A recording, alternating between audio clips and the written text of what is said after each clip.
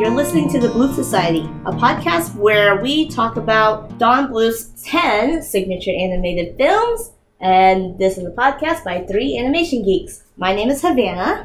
I'm Carrie. And I'm Dee. If you want to tweet or post about the podcast, use hashtag Bluth Society, or you can check out our new Twitter account at Bluth Society. Today we are talking about the 1994 classic Thumbelina. We were so excited about reaching this one. We were, and then I realized that I was a trash child, and all my faves are trash. These are trash. I loved it still. I love the songs, but we'll get into it. Yeah, definitely. Anyways, do you guys remember when you first saw Thumbelina?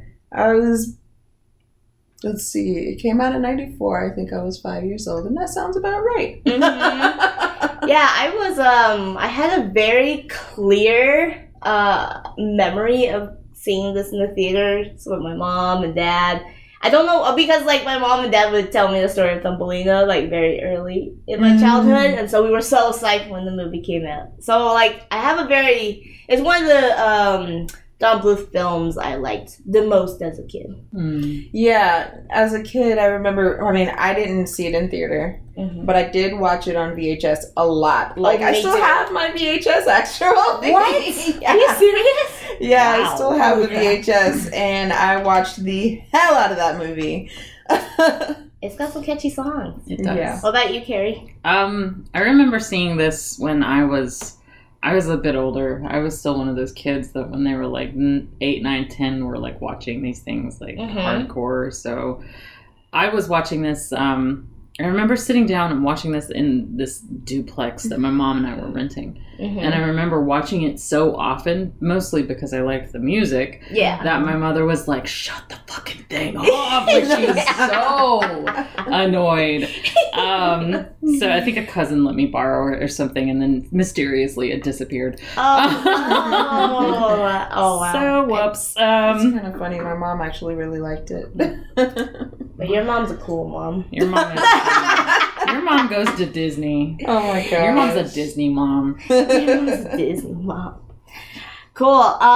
But yeah, do we want to jump into the movie? Or actually, we should probably share some facts about the movie first, right? So, funny story, there's not many facts. It's originally based on a Hans Christian Andersen story, which it almost verbatim sticks to the original. It fixes some issues with the original story, for sure. Interesting. Yeah. We'll probably dive into that a little bit later, but I think obviously this was around the Disney Renaissance with like the success of Little Mermaid happening in late 80s, right? Actually, 94, didn't the Lion King come out in either 95? Pretty sure the Lion King came out. But then at that point, Beauty and the Beast and Aladdin had come out, right?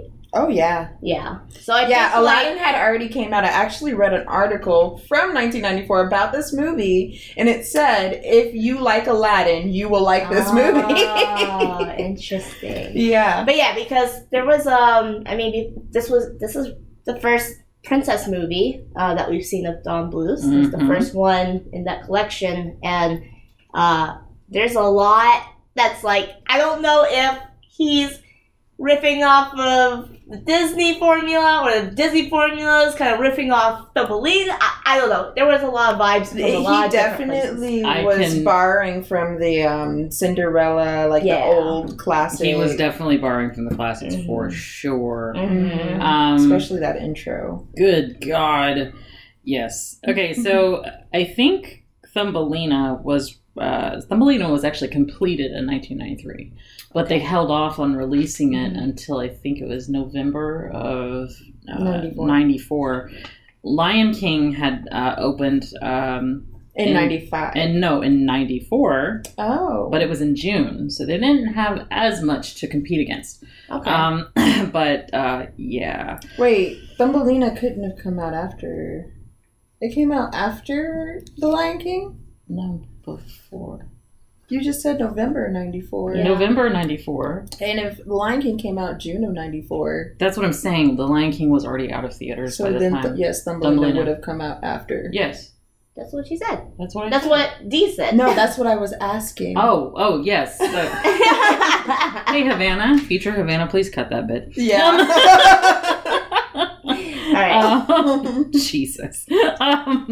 But yeah, so it didn't do well. Yeah, so I know, Dee, you were saying that while you were watching it. I was kind of surprised, honestly. What did we know why? Now that I've watched it as an adult and I had to actually scrutinize it, I can definitely see some glaring issues with it. And especially as comparing to, like, you get an article saying, oh, if you like Aladdin, you'll love this movie. Oh, right. But that's a tough... That's a tough act to follow. Yeah, act to follow. That's a tough bargain, man. Can you imagine watching Aladdin and then watching this? This looks like, for sure, a homemade movie. Home... Like a VHS release. Yeah. Oh, okay. I understand. Yeah. It was, like, I'm sure maybe all the marketing was, like, geared that way. Like, framed, like, if you like Disney classics, you'll love this. Yeah. It's about a girl who lives in a pineapple under the sea. I think like if people, Aladdin was very new in that, it had Robin Williams being such a headliner for that movie, and it's like a lot of modern jokes and stuff like that, like pulling from the times, of course. When I say modern, I mean like 1993 or whatever it was. Yeah. But like, I guess with Thumbelina, it's more classic, like what you were saying with Cinderella, and borrowing that formula. Mm. So, just some quick numbers here. The budget for this film was $28 million. Okay. It grossed worldwide $11.4 million. Yeah, so they were under budget. That's actually, Yeah, they were hell under budget. So one of the things that happened during this point was that in May 1993, Don Bluth Ireland... Oh, wait. It was completed May 1993 at the Don Bluth Ireland Limited Studios in Dublin. But it was completed with the funds from a filmmaker named John Borman and a Hong Kong-based media assets. That's just what it's called, for Don Bluth Entertainment. Because at that point, like somewhere during this point, Don Bluth actually filed for bankruptcy. So the studio was like, we've got to figure out how to deal with this. So they were probably banking on Thumbelina to be a big success. They probably were. And then also it looked like the companies that were going to do the actual like distribution for Don Bluth at that point, when they heard that he'd filed for bankruptcy, they dropped out. Oh no! And so Warner Brothers bought the distribution rights as sort of an afterthought. And because they just bought the distribution rights, I don't think they really did much media push for it either. Oh, that's a thought anyway. Interesting. Don't quote me on that. Yeah. Interesting. Do we want to jump into the movie? Yeah, let's get into it. Yeah. So, first part, and I'll explain the differences as I come up to them. Yeah. But the first part of the movie is basically an intro. You have Giacomo flying in, and he's talking about, look at all these classic stories, but nothing is as great as Thumbelina. He mentions Samson and Delilah and Romeo and Juliet, which are tragedies, which makes more sense if you read the original. Ah. Because the original is honestly really sad. Like, I was just kind of like... It's dark. It's dark. It gets dark before it gets bright at the end. It's Hans Christian Andersen. It's sad. He was like the original fairy tale emo boy. Yeah. I mean, I would say the Grimm brothers were probably the original. That may be the original, but yeah, that's true. But he was their follow-up. So basically... it starts off, they do this intro, they have this kind of fly-in, you have a storybook opening, kind of like what you would see in Cinderella or Sleeping Beauty. Or Snow White. Snow White, the classic princesses from Disney. And then you get Thumbelina. Thumbelina's born in a flower by her mother asks a fairy in the movie, but in the original story, she actually asks a witch. Mm-hmm. She says, "Oh, I'm so lonely. I wish I had..." It's kind of a be careful what you wish for type of situation where she says, "Oh, I would just love a little tiny child. I'm so lonely." Mm-hmm. She gets Thumbelina. Yeah. And she named her Thumbelina because she's no bigger than her thumb, which everybody thinks is stupid. You get this. Even the farm animals. Even the farm animals think it's dumb. So farm animals were just like hazing her. You get this cute song with the farm animals, and it's basically introing you to who Thumbelina is and how small and clueless she is, and how all of these, it literally takes a village of animals to raise her because her mother is oblivious to how much her life is in danger. From there, she goes to sleep, and she sleeps in a tiny little walnut next to a storybook that's all about fairies, and she falls in love with the idea of this fairy prince. Meanwhile, there is a fairy prince out there, and his mother and father are introed as well, and they're trying to get him to, behave and act like a good little prince, and he's flying around on his bumblebee, and he comes across Thumbelina singing about how much she'd love to meet a prince, and he swoops in like the fuckboy he is. Did we mention that? By the way, this is not for children. Not for children. Okay, that's the one part of the intro I always forget. Yes, not for kids. We're gonna swear and talk about adult themes, probably. Mm-hmm. So he swoops in. He goes in for the kiss, like almost immediately after meeting her. And then they decide, okay, wait, no, we're going to do this beautiful song where we fly around, and I'll be your wings, Thumbelina, even though you don't have wings, blah, blah, blah, blah, blah, we're in love. Mm-hmm. And then he goes away and he says, I have to go do this prince thing, and then I'll be back for you and we'll get married. And that's where our first part stops. Yeah, so the farm animals singing about Thumbelina kind of made me think of the Belle song about how different she is. Yeah. Except, they're much nicer. Yeah, except that I guess in Belle's case she's intelligent, and I guess they were hinting at Thumbelina's naivete or something. Yeah. But at one point, D, you said, I'm worried about her size. Yeah.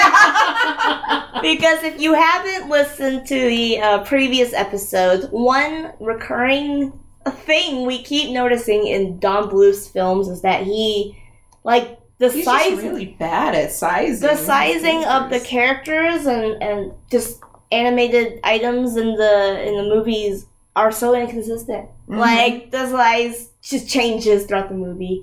So I thought that was funny. Yeah. He did a good job, though. Yes. He did a really good job this time. Yes. He got it down. I was worried, too. I was like, uh-oh. Is she going to be 4 feet tall in one scene? Yeah, they keep being oh, she's so small, and, everything's so big, and I'm so small. Yeah. And I'm just oh, jeez, she's going to be 4 feet tall at one point.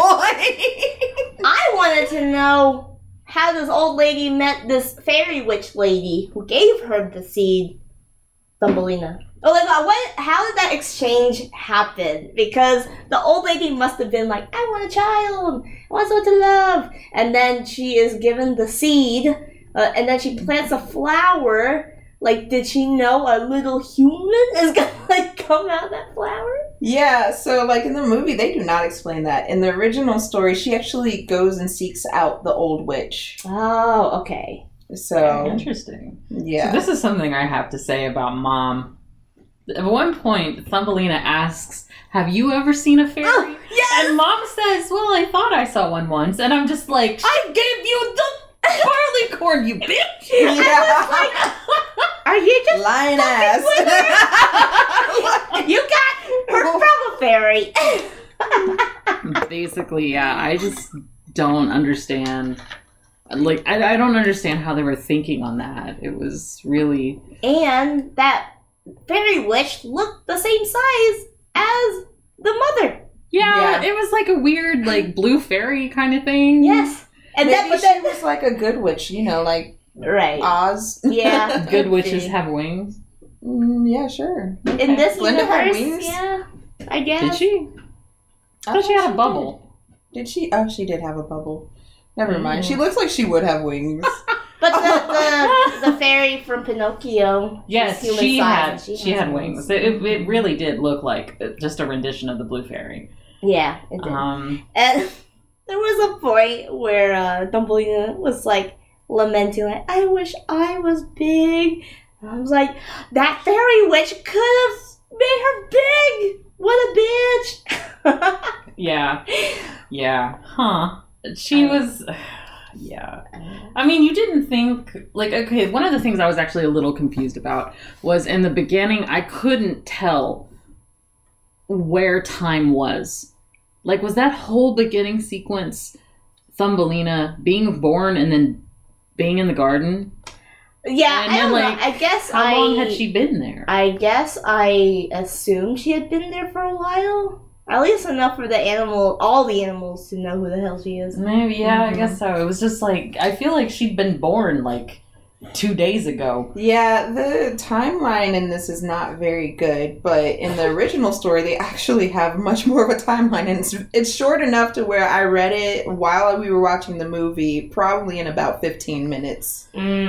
So, in the original story, she's born in like spring, it goes through winter, and then spring again, and then in winter is when she finally meets the prince, the second winter. So she was there for it's like year. It's 2 years span. Oh, interesting. Huh. So very strange. I did not get that. Okay, nope. Good.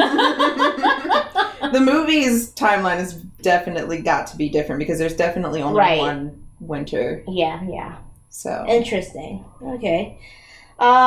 Hero the dog. That guy looks like Pluto. Not only does he looks like a weird mix of Pluto and Bruno. Mm-hmm. Cinderella. He does look look like Bruno. That's so true. Bruno and Pluto. Yeah. It was kind of freaky looking dog. I hated how he had a bald patch. Yes. I was like, what is up with that? He has a tumor on his head. Right. Like, I don't it's know. Not attractive. Like, what's wrong with this dog? Like, Does he have mange? Clearly, this lady is just bad at taking care of everything. Yeah, she really is. Oh my god. Oh man. I mean, I don't know. Like Thumbelina had a whole room to herself. Yeah. Right. Like, it was weird to me that there was a cradle. Well, I think the implication there is that she wanted a child. Yeah, okay. And she couldn't, and so that's why she went to the witch. Okay. Gotcha. So I thought that was an interesting detail to put in the... That's true. That's very true. Yeah. And then, the prince. Of course, yes. Yeah, so, like, I will forever stand this prince. I don't care. Like, you called him a fuckboy. He is a fuckboy. But he's a good fuck boy. Like, he walked in, he was like, I'm forever tamed. Like, yes, because it was very, it gave me, Briar Rose vibes. Where, Thumbelina's just like dancing and singing her I Want song. Just singing about having someone love her. And he comes in. And he, first of all, he brandishes a sword, cuts through the book. Like, way to fuck up her book, dude. I mean, but that pun was on time, so. It was. And, so, of course, they're, like, immediately flirting, immediately, like, leaning in close for a kiss. We've all seen the princess trope. Yes, it's on brand. And then, like, there was something that I noted that I thought was weird. Like, Thumbelina was asking about his wings, and like I think she mentioned that she wants wings, and then he just like, maybe one day you'll get wings yourself. Like, how do you know?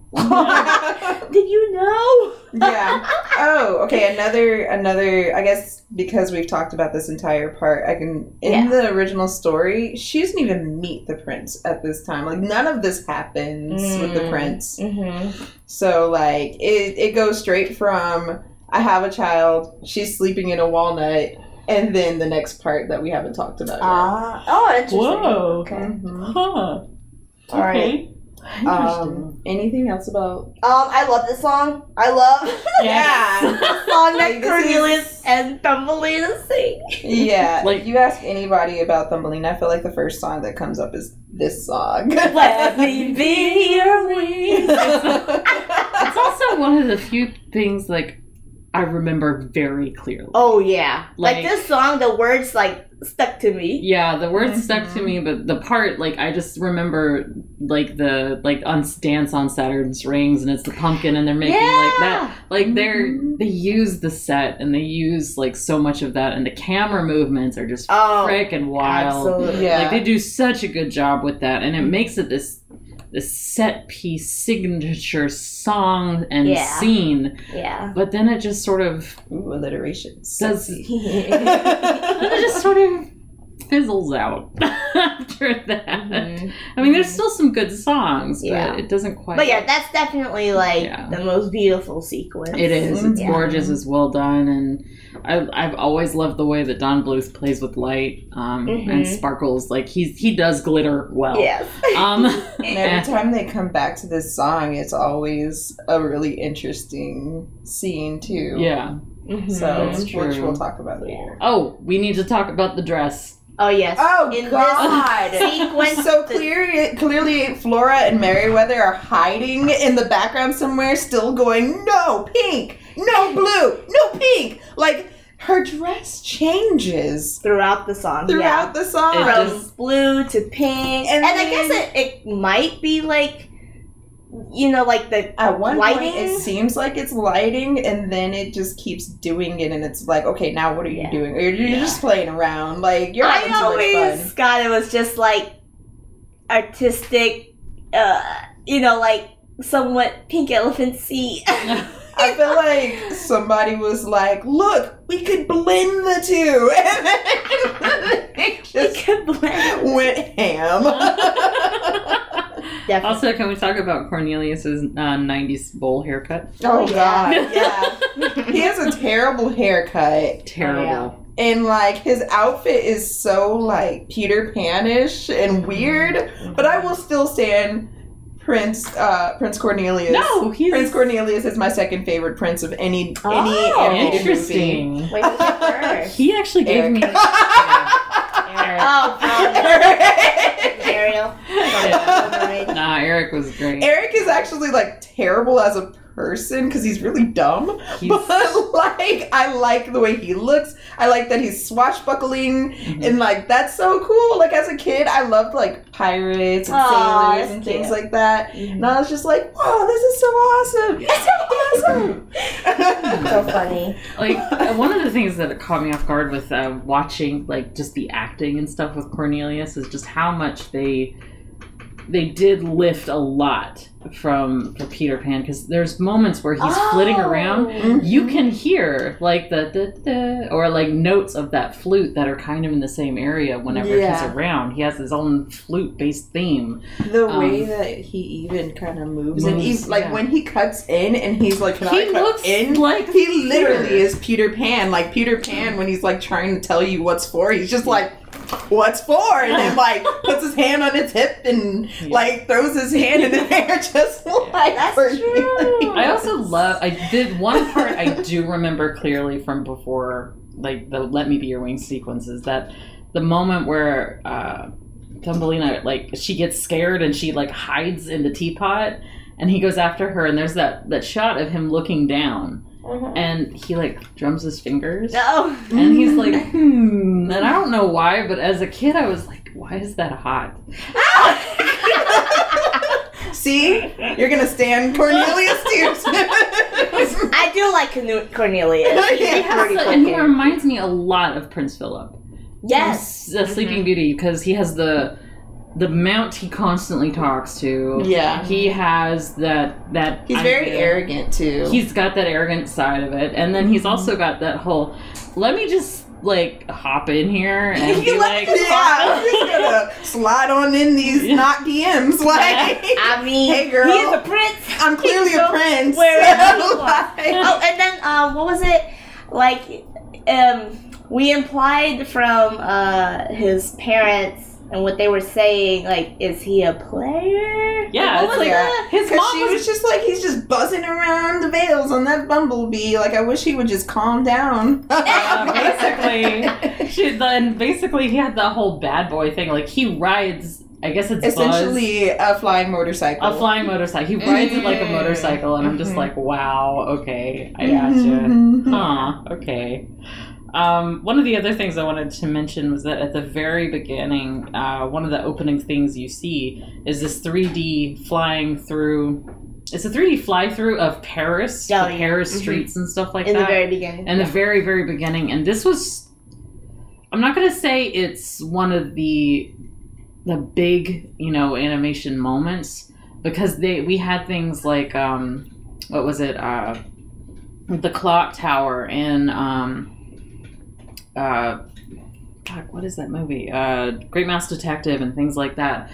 Like, 3D was coming into its own, but at that point, I remember everybody being really impressed with that shot. Like, oh my gosh, I'm flying through it. Now it just sort of looks like, Final Fantasy VII.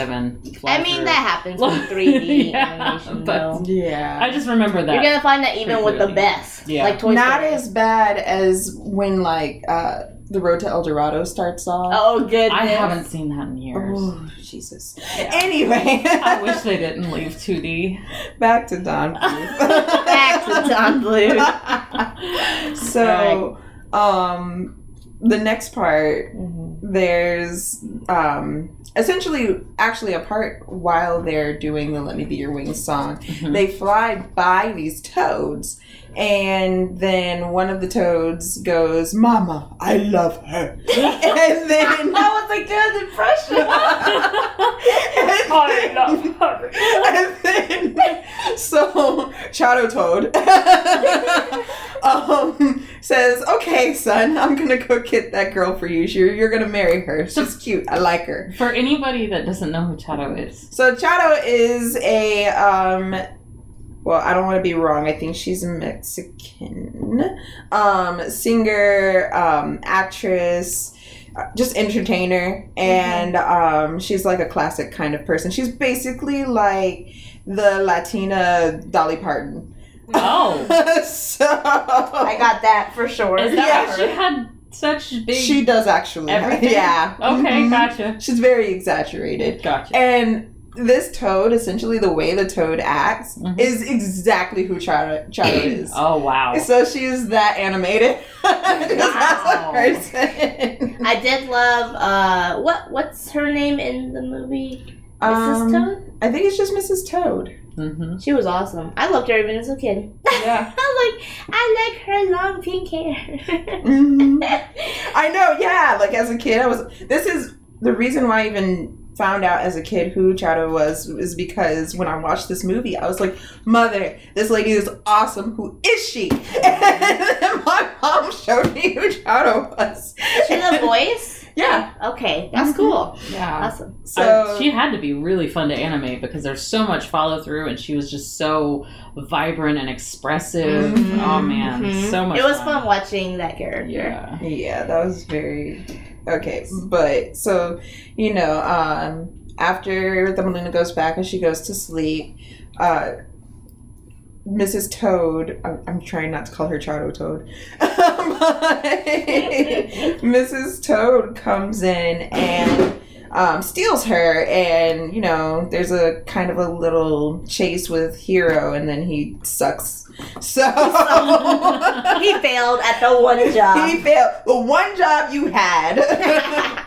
But Thumbelina gets kidnapped. she gets kidnapped. She's brought onto their boat where they have this whole mariachi like thing that they do, and then they make Thumbelina sing with them, and then they leave her there on. Basically, her plan was to use Thumbelina to make her money, right? Yep. Yes. Yeah. Well, no, I think it started with her son wanting to marry Thumbelina, and she was like, but also she could make us lots of money. Gotcha. And she was upfront with Thumbelina. I have to give her that. She was up front. But, so then she's like, all right, you're going to marry my son. And then Thumbelina's like, what? I'm marrying the prince. What are you talking about? And then she leaves her there on a leaf and then goes off to get the wedding party. And then, and so Thumbelina's stuck, and some like bugs and fish and other animals hear her crying. Oh, well, no, first Giacomo comes out of nowhere and makes things worse, as birds in Don Bluth films do. They're so useless. I don't understand always the worst for some reason. That was Thumbelina's first time meeting him, right? No. No? Was it? I don't remember. That was the first time she met Giacomo. Okay, yeah. Okay, yeah, that was the first time she met him. And then he comes in, he's like, oh, I'll help you. And then he cuts the lily pad, and she goes floating down the river really fast. And he's like, oh, no, you're going too fast. And she's, you did this to me. So she gets saved. And also Giacomo gets saved because he starts drowning trying to save her. By some fish and some other animals. Yeah. They talk. You find out that the bugs are the jitterbugs, and this is purely just to set them up for later when they help save her, or try to. So then Giacomo goes, okay, I'm going to fly off and find this fairy prince of yours in the Vale of the Fairies to come get you. And so instead of picking her up and taking her home. But we'll talk about that later. God. And then next scene they have the Beetle Bard, or not the Beetle Bard, sorry. The Beetle Ball. The Beetle Ball and Mr. Beetle. Mr. Beetle finds Thumbelina as she's walking away, trying to find her way home. And he says, hey girl, I'm gonna make you big. And she goes, big? Because so suddenly, fuck the prince. She wants to be human sized now. But he goes, no, I'm gonna make you famous. And she's just like, oh cool, I'm gonna be famous. And she's gotten a taste of like people liking her. And he flies her up to the Beetle Ball. He says, I'm gonna make you sing, everybody's gonna love you. And instead he dresses her up like a butterfly, and then they make her dance. It was like a butterfly Lady Gaga. Yeah, basically. They make her dance. They spin her too fast. All her stuff goes flying off, and everybody's like, you're ugly. Because she's not a beetle. And so the Beetle's like, yeah, you're ugly. Sorry, I don't want you anymore, even though he definitely thought she was beautiful. It was very confusing as a child. It's incredibly confusing as a child. And then that's where we'll stop this segment. Yes, I love the dress during the Beetle Ball, even as a kid. It was my favorite outfit. But yeah, dude, that scene was really confusing to me because he was like kissing her too. What, like it was like, this is where you say, that's my purse, I don't know you. Right. Like, so in my she was like, who I just met you, stop it. So in my notes I called him sexual harassment Beetle. Yeah. Sexual harassment Beetle. It's so true. Seriously. I remember even as a kid that whole thing made me very confused and uncomfortable. Oh, yeah. Like the kissing was weird. He takes Thumbelina's arms and starts kissing her arms up and down, even though she's like, I don't know you, get away from me. So it was super confusing when at the end of the Beetle Ball, he's like, oh, you're ugly. I was like, huh? But he saw her as a human. It was very strange.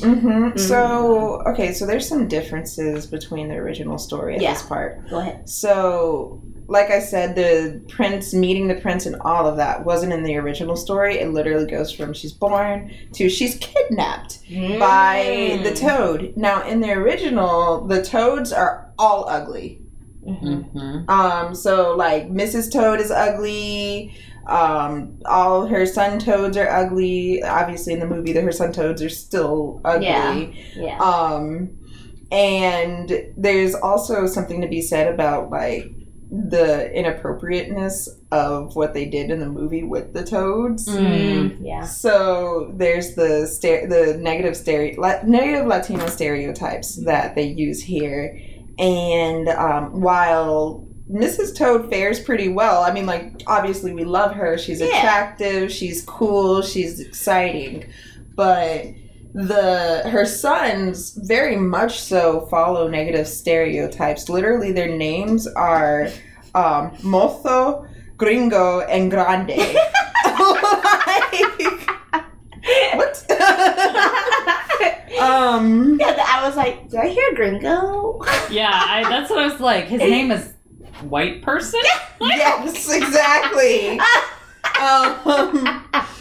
And then, like, and they're the singers de España, so they're the singers of Spain. Yes. So, which is weird. Which is very weird. That's not like Spanish culture.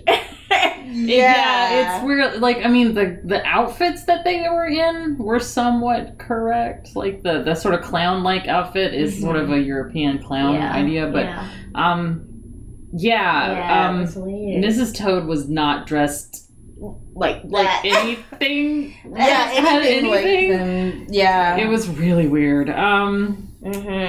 But the song and they sucked at kidnapping. They really did. They left her on the lily pad all alone. Okay, so in the original story, they actually do that. Really? But it makes a little more sense in the original story. So what she does is she kidnaps Thumbelina, brings her back. The son's like, wow, she's beautiful. I want to marry her. And she says, yes, okay, you'll marry her. You'll make me rich. But I'm going to put her on this lily pad. So this lily pad will be like an island to her. She won't be able to escape while we go off to get all of the wedding party and the, marital stuff. Gotcha. So, so they kind of trap her. There's, of course, no singing in fairy tales. So, right. And I feel like this is the only song that was necessary, to be honest, in the movie. But, in the original story, they leave her on this lily pad because she's so small and she won't be able to get off. And then she's trapped there while they go get what they need. Yeah. That's true. So there you go. Giacomo does not come in at this part either. Giacomo doesn't come in till later, and he's much more competent than he is in the movie. Okay, in the original story. Okay. Yeah, speaking of Giacomo, when we first meet him, he of course does the song number, Follow Your Heart, and she's asking him, how do I get home? How do I get to the Vale of the Fairies? And just follow your heart. Yeah. And I was like, easy for a bird to say. Yeah, I know, right? Easy for a damn animal who can fly up and see what direction he's walking. It's the worst. I'm just like, what the hell? Okay, let's pretend he can't carry her, which that's not true because in the end he flies her. He could have just flew up real quick, go that way, and point in the direction. Instead, he just has her wandering around saying, follow your heart. Fuck that bird. Fuck that bird. Hashtag fuck that bird. So funny. Yes. And then, of course, I think we also see around the scene, Grande is upset because they lost, he's lost Thumbelina, and he's like, I will get her back. And so that kind of sets up an antagonist throughout the movie. One of the things that I was noticing throughout the scene is the character designs of the extras and the animals. because it's a really weird mix, because if you put especially with the jitterbugs, putting Thumbelina right beside the jitterbugs, they look like they fade into the background. It's not even that they fade into the background. It's just like they don't look like they come from the same movie. Yeah, the character design. The character design is like... They almost look like they belong in one of those old 1930s shorts. Exactly. That is literally what I was going to say, because a lot of the background animals and stuff like that aren't prominent and forward, they all look like they come out of the 30s and 40s. And it's just sort of like a weird... It is weird. It is weird. Like maybe they have... I felt like that about the background, and the characters don't match either. Like the characters are so flat, and literally almost everything in this movie is so painterly that it's just like two different, like you just put these on top of like, I don't know, a completely different movie. Yeah. I can see that. Like the background art kind of seemed Thomas Kincaid. Yeah, I was gonna say that. It looks like you just plopped him in a Thomas Kincaid painting. I can agree with that completely. Yeah. But no, I agree with the jitterbug designs.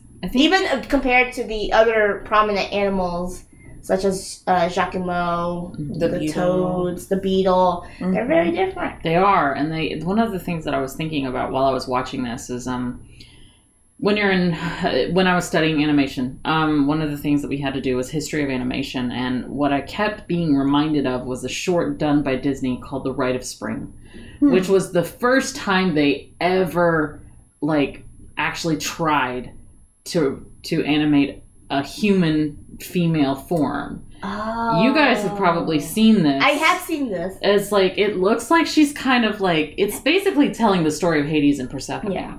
But the woman who's in this is like so floppy. Yeah, like she has no bones. It's really bizarre. Yeah. But it's also really well done. And I kept looking at that and thinking, I feel like this is... If you look up The Rite of Spring and watch it, I feel like they're trying to get a lot of that. Like, that was one of their big inspirations. Interesting. Okay, yeah. So, yeah. Interesting. Yeah, I will say the jitterbugs have a lot of squash and stretch. So much. But then it's like... kind of like... But it's so exaggerated that it just reinforces that whole character design difference. Yeah. I was going to say that. Yeah, it's so very different from everybody else. Yeah. Right. Okay, so looks like we're ready for the next part. The next part I'm gonna have to speed through a little bit because there's a lot of unnecessary things. Yes, there is. So there's a whole montage of Jacquemus going to different animals, trying to figure out where the Veil of the Fairies is. He gets his wing hurt and he falls, and then winter happens. Meanwhile, Thumbelina, is taken down from the tree. She's discarded by the beetle. She goes and finds a log somewhere. She's crying. She gets taken in by the field mouse, Mrs. Field Mouse. Meanwhile, Grande finds Mr. Beetle. There's all meanwhile. Grande finds Mr. Beetle, takes his wings. Oh my god, that was out, I guess. Because, you're going to help me find the prince, and then Mr. Beetle's like, no! And then he just rips his wings off his back! I was thinking to myself, can he do that to fairies? Right. Shit! Why did he do that? Let me do a quick correction. The short isn't called The Rite of Spring, it's called The Goddess of Spring. Okay. Gotcha. Yes. Go ahead. And so, so he takes his wings and tells him, you're going to find this fairy prince and you're going to kill him. Or you're going to bring him to me and I'll kill him. So then the beetle does find the prince and he's frozen. And then he tells Grande, oh yeah, I killed him. It's fine. He's dead. He ain't coming back alive. The jitterbugs find the prince. They de-thaw him. Yep.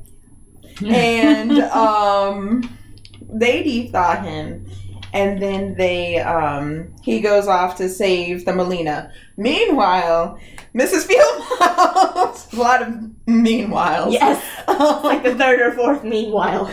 So Thumbelina is with Mrs. Fieldmouse. She sings a song about how she should. Well, first she says, "Oh, my friend the mole would love you. I love stories. Thank you for telling me stories. Tell the mole a story. Oh, and she delivers some news about Cornelius. Oh, and also tells her, hey, your prince is dead. Forget about him. And so nonchalantly. Yes, and Thumbelina's crying. She's like, no. It's all good, girl. You can just marry the mole. Get that money. Yeah. And so... Like, this field mouse is a freaking sociopath. Man, she was about that cash. No, I understand. It's like like part of me was like, did she run across like Thumbelina in the snow and go, ooh, money? Like is that what she did? Part of me feels like that too, though. Well, I don't know, because like when she tells Thumbelina to marry the mole, she doesn't know that she's going to get money from him. Yeah, in the beginning she doesn't. Yeah, she doesn't know that. She's really telling Thumbelina. She's at that point. It's more like her motivation is telling Thumbelina, "Hey, girl, get that cash. I wish I could get that cash, but I'm too old for him. Clearly, because he's into those younger girls. You get that money." But and then that's when Samson and Delilah and the Romeo and Juliet comes back up, and she's like, "You know what these stories got in common with Romeo and Juliet? They're dead, girl. Like, stop marrying for love, marry for money." They're dead, very, very dead. So complex. So, which, I can't really get behind that as much as I joke. It's pretty terrible. It is. Oh, yes. Good Oh, Lord. yeah. And then, so she takes Thumbelina, and Thumbelina sings her Once There Was the Sun song, aka my I Hate Winter song. And then the mole says, "Oh, let me show you my collection of dead animals." Like a fucking sociopath. Yep. Like, I am in the home of a serial killer. Basically. Seriously. He don't even love Thumbelina. He's just like, I just want a wife to be my maid. And sing to me. Tell me sleep. stories. Yeah, sing me to sleep and clean up my house. Mm-hmm. And so he takes her down there, and then he goes, "Look what I most recently acquired." And it's Giacomo, and he basically is laying there, and they think he's dead. And so... the mole's so proud. Yeah, the mole is so proud of his new acquisition. And he's just gonna leave in a tunnel. Yep. But his haul of treasures. I keep wondering, if Giacomo was actually dead, what would the mole have just left him there? Yep. Or would he have He eventually probably taken the body him or something, and stuffed it or something? Yeah. So creepy. Probably would have taxidermied him. But yeah, I have a lot of questions about this mole. I do this too. mole is like... Also, why is he so he's a ballin'? hardcore dude. I think he just Because he's a mole. Because, moles are attracted to, shiny Are things. Yeah. I did not know that. Really? Mhm. Huh. I guess it's because they can't see that much, so Yeah. they can see shiny things, though. They can see shiny things. I see. Now I Okay. understand Nifflers way more. Yeah. Interesting. So his whole thing is he only goes upstairs for the shiny stuff and then comes down with his treasures, and he hates the sun. And then she, over time, stays with Mrs. Field Mouse. She loses all sense of her, of her dreams and hopes, and then decides to marry the mole. And then also nurses Giacomo back to health. And then Giacomo flies off. Then And he's like, end is I'm gonna coming, find the prince! Yep. Why don't you take me home? Exactly. Why don't you take me Jesus. home? Okay. So, Oh, man. so Funny. quickly the differences between the original story and this part. So in the original, she gets saved by by fish, and then winter comes. And then she's so cold, and all the fish and all the birds and all the bugs go away because winter's coming, and then she can't go away, so she's just stuck there by herself, and she's cold. And then she does actually get taken in by a field mouse, who also actually does basically tell her, hey, you should just marry the mole and stop trying to marry this prince. Your prince is dead. Yeah, so that actually happens. Now, the difference is that this is the real part where she meets Giacomo. And Giacomo's name is not Giacomo in the original, and he doesn't have a name. Wait. Okay, in the original, at this point, has she met the prince? Nope. Okay. She has not met the prince. This is the first time she's meeting the bird. Okay. And she does actually nurse the bird back to health, because everybody else thinks he's dead, and she's the only one who realizes that he's not. So she feels really bad for him. And at this point in the story, she's just been like surrounded by a bunch of dead animals, because she also, while she's on the lily pad, she a beautiful butterfly flies down, and she's so happy to just have somebody else near her that she takes her sash off, ties it to the butterfly, and then ties the butterfly to the lily pad. And then the butterfly starts flying off and is dragging her too fast, and that's why she needed to be saved. And then the beetle swoops down and sees her and thinks she's so pretty, so I'm gonna just swoop down and take her. And he takes her, and the butterfly's still attached to the pad, and so she's crying because she realizes that she tied this butterfly to a lily pad and it's probably dead. How sad! That was the part that broke me. I was just like, oh no! Thumbelina, you're wanted for manslaughter! I just wanted you to be my friend. So she's killed a butterfly, and she's like all sorts of distraught over that. Oh my goodness. She gets taken to the cave of dead animals. She's like surrounded by death. And then she finds this bird who is also dead. And here's this guy who's like, hey, look at my acquisitions. Look at my treasure that I found. And then she's just like all kinds of hurt. And then she realizes that he's actually not dead. And they even explain it in the story that the birds fly off for winter, but some of them get stuck in the winter, and then they just fall to the ground cold, and they get covered by snow, but they don't actually die. And I was like, that was interesting. That's interesting. So then she warms him back up, and when spring, and he tries to fly out in winter again, and she says, no, stay, like, keep warm, and then you can go in the spring. And then when spring comes, he goes, and he actually asks Thumbelina to come with him. And in the story, she's so broken that she says, I may as well marry the mole, but there's no chance of me ever making it home again. I'll never see my mother. Of course, she hasn't even seen the fairy prince. She doesn't know that fairies exist. So she's just like, I may as well stay here. This is my home now. And also, Mrs. Fieldmouse would be so sad if I just left like this. So, wow. Yeah. And he's like, you don't love the mole? And she's like, no, I don't. But not everything's about love. Right. It's so sad. It is so sad. Oh my god. And it's like some of these nuances. This part is sad. Yeah, even in the movie, it's dark. dark and sad. But like in the original story, there's some nuances that got lost. Yeah. And so the bird is like, okay, if you really want to stay here. He asks her twice. And then she says no twice, and he leaves. Oh, the complete opposite of what happened in the movie. In the movie, Giacomo was fucking useless. Like, he is not listening to her. He just flies off like, I'm gonna find the fairies! Yeah, by the end of the movie, I have to say, Giacomo did at least try to find the Veil of the Fairies the whole time. He's useless. He's terrible at it. But he tried something. He got a mission, and he completed it. Yeah, he was a one-track mind kind of dude. Did we want to stop at this point? Or? Yeah. Okay.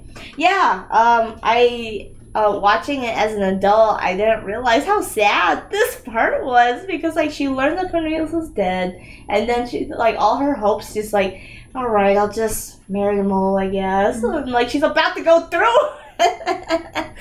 Which I thought was like, oh, so sad. Yeah, it's funny, because it was like, it's sad, but it doesn't make me like want to cry. But the original story sounds original like super story sad. definitely made me want to cry, and I'm reading it as it's coming up to this part, so I'm like super emotional, and then this is going on, and I'm reading the book, and I'm just like, oh my god, this poor girl. But yeah, did you say that people had a problem with Mrs. Fieldmouse's song? Which song did you say that people no didn't like? It was people. Mary the Mole. It was Mary the Mole. It was Miss I'm So Sorry. No, Mary the Mole actually It got was Mrs. Fieldmouse's song. It got a Razzie. A Razzie for worst original song. So what's a Razzie? So the Razzies are a award ceremony where they actually award like the worst of things. No! So this is like the worst movie of the year and the worst actor of the year. Notable people who have won Razzies: Kristen Stewart. Which is really unfair because she can actually act when she's given a good script. Is it? She can. I've actually seen good movies with her. I've also seen movies that could have been good that were not good with her. Yes. But, Fair. Oh goodness. Let's see. What's that? Juniper Rising won a Razzie. Oh, Jupiter Rising. Jupiter Rising. Yeah. So okay, you get the point. Right. It's so bad things get awards. That song won the Razzie Award that year. It was it was post-mortem. Oh, okay. Because I think the Razzies didn't start until YouTube. Oh, I see. No, they've started for quite a long time. The Really? Razzies have been around. Actually, what I was reading was correct. Thumbelina was the first animated movie nominated for a Razzie. Really? Yeah. People really think that was Like it was either that it bad? was nominated or it was they created an animated. Yeah, section. you're right. It was first created March 31st, 1981. Mm-hmm. Was the first Razzie. It's first Razzie. So it's like it started out. From what I remember, it started out as a joke, and then people were like, "We should keep doing this." And then now some people actually put it on their like resumes and stuff. I won a Razzie, and like some folks who have no idea what that means are like, "Oh, that's so impressive! How prestigious. How prestigious!" That's funny. Yeah. So another interesting thing I found out was that just going back to the original story where that you were talking about was Thumbelina's original name from the actual story in Danish. It's Thumbelise. Yeah, but it means Thumbelina. Yeah, it does mean Thumbelina. It's just I thought Thumbelise. the Thumbelise is such a neat name. Yeah. Like, Which is funny because wait till I tell you about what happens in the end of the original. oh goodness. Oh no! One of the things that I was noticing in this segment was like the backgrounds in the mole's area. Oh, I loved it. They were so gorgeous, but I was also kind of like really impressed with how they managed to keep her sizing consistent. Yeah. Mhm. Because there's points where I was looking at like there was like little coins and stuff around her, and I was like, okay, she's standing on a coin, and it looks like that's the size that she needs to be. And even when she was coming out of the thing, but anyway, it's I really well done. enjoyed the background sets for the mole's place because like there's all kinds of interesting things. Yeah. We haven't gotten to the wedding, but like in the wedding, like I never noticed this as a kid, but she's walking across a sword. The blade of a sword. Yeah, Is the which I aisle think of the is- wedding. I was like, that's poignant. It's like that's interesting. Yeah. And then like there's a part where the ground is like a violin or like a cello or something. I always loved like and even like during Mrs. Fieldmouse's song, like there's all kinds of like little things around. Yeah, like a thimble. And then the little pincushion that she gets into. I love that. Yeah. I love like how creative they were with like all the small little trinkets and stuff, which I think is I mean, I guess they do that in Disney too, but I think Don Bluth especially, like I notice him being very creative. Like he really likes to like let people like. Okay, one of the things I've just realized in general is that he really loves letting actors or animating within his films the characters interacting with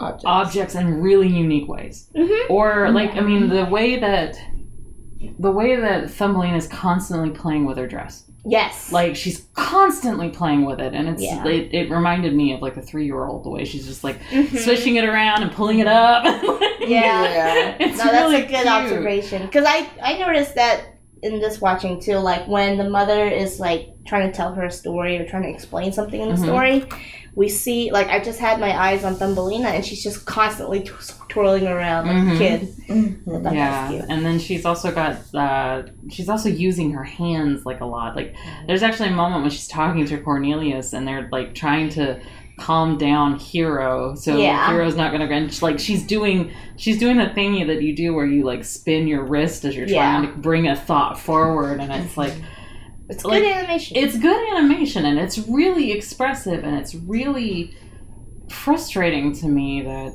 That's why, like, it's sad. I mean, I understand the business reason for it, but, like, rigged animation, like, you'd lose that completely.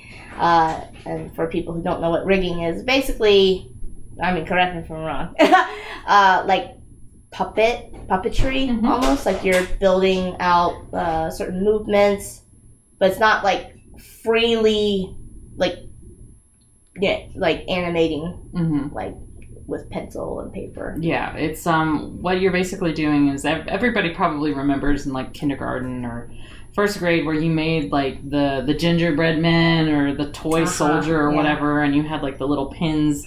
You cut out all the pieces of the body, and then at the joints you put those little pins that lay flat through the paper. And it's the same kind of deal, except you can interchange out what those parts are. Yeah. And that's what rigged system or puppet animation uses. 3D is unique in that you do rig your animated character. But because it's in 3D space, you're not drawing every single angle. So you can add, that's why 3D rigs versus 2D rigs seem to have a lot more around them, because it's like you don't have to draw out all those frames and like angles. Sense. So it's really, really interesting that way. But yes. But yeah, I do miss like all those little bits of animation that you can't get with rigged animation. Yeah, definitely. Let's see. Trying to look at anything else. Have we talked about the Beatles? We talked about the Beatles' wings getting taken off, right? Yeah. Yes. Okay. Which was gruesome, kind of. Really gruesome. It just happened so quick. Yeah, very quick. So here's something interesting. This was the first film by Don Bluth to be shot in widescreen, which is why we've got all those nice backgrounds that are really, really, really big. Okay, interesting. And the one thing I wanted to mention about Mr. Mole, he is like every nerd neckbeard I've ever met. Like, my opinions matter, and that they're the only ones that matter. And I'm just like, oh. He infuriated me as a child. And it just brought back, watching this again, I was just brought back how much it infuriated me. He was the proto neckbeard. Which is funny, because you call him a neckbeard, and in my brain he was definitely like the quintessential, like, old man who, like, thinks he's so wise and he knows everything, and he's gonna teach this young girl how, like, life is actually supposed to be. And, like, I think there's he's like kind of a lecherous old man. Yes. Yeah. Like, I think there's a lot of overlap between what y'all say. Yeah. I honestly didn't understand. Like, why... For me, even as a child, I was like, why is he wanting Thumbelina when obviously there's more... I think it was more of the field mouse and the mole. Like, it was more of I want a young wife who's going to clean up and cook behind me. This was something that was in the original story. It was like, yes, I'll have a young wife who will be able to, like, tell me stories all the time, and she'll be able to cook and clean. And it was definitely like a very 40s idea. It's kind of very Hello Dolly type of like... Maybe, like, the singing was a part of it, too. Like, because they made such a big deal about her singing voice. They did make a big deal of her singing in the movie. Like, in the story, she doesn't sing. Yeah. But I think it's honestly a huge, like, well, first, it's directly borrowed from the story at this point, that, like, the mole is exactly the same in the story. He's basically just like, I want a young wife who's going to do these things for me. And Mrs. Fieldmouse is an older lady, and she's supposed to be like this older best friend over here. Oh, okay. Which plays into what I was saying about, like, her being like, I wish I could marry the mole. Yeah. She did say that. Oh, okay. Yeah.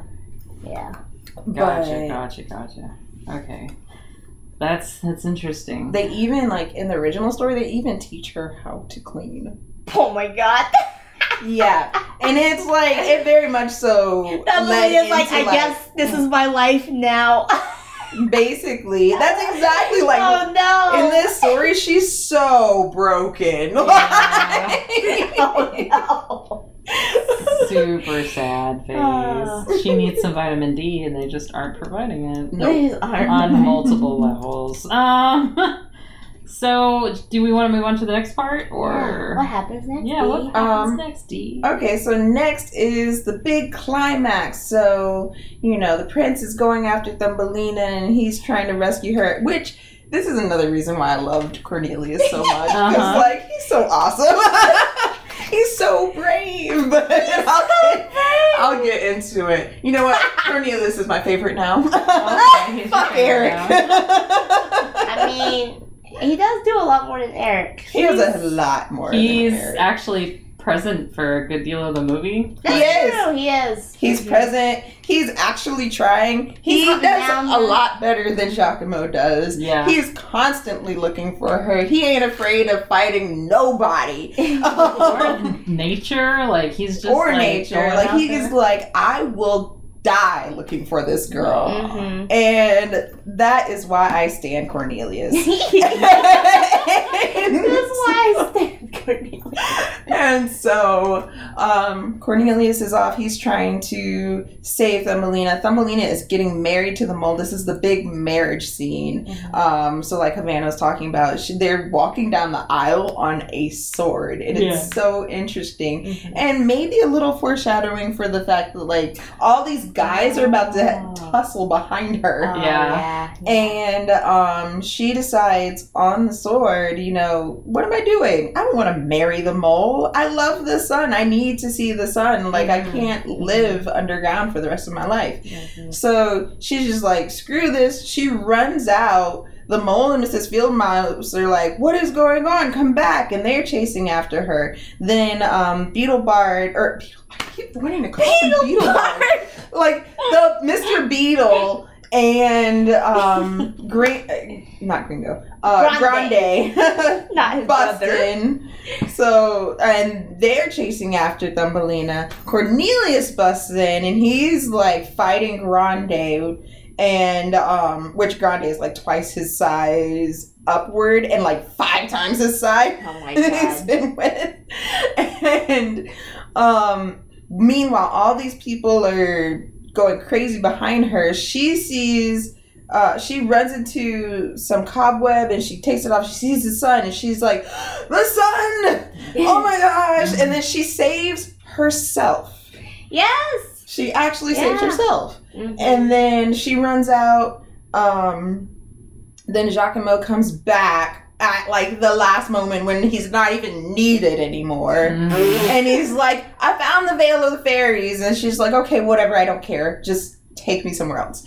And so he takes her to the veil. He makes her sing. Her voice is apparently magical. And then it makes spring come, and all the there's icicles all over, and they're breaking, and flowers are blooming. And then she's singing the, let me be your wings.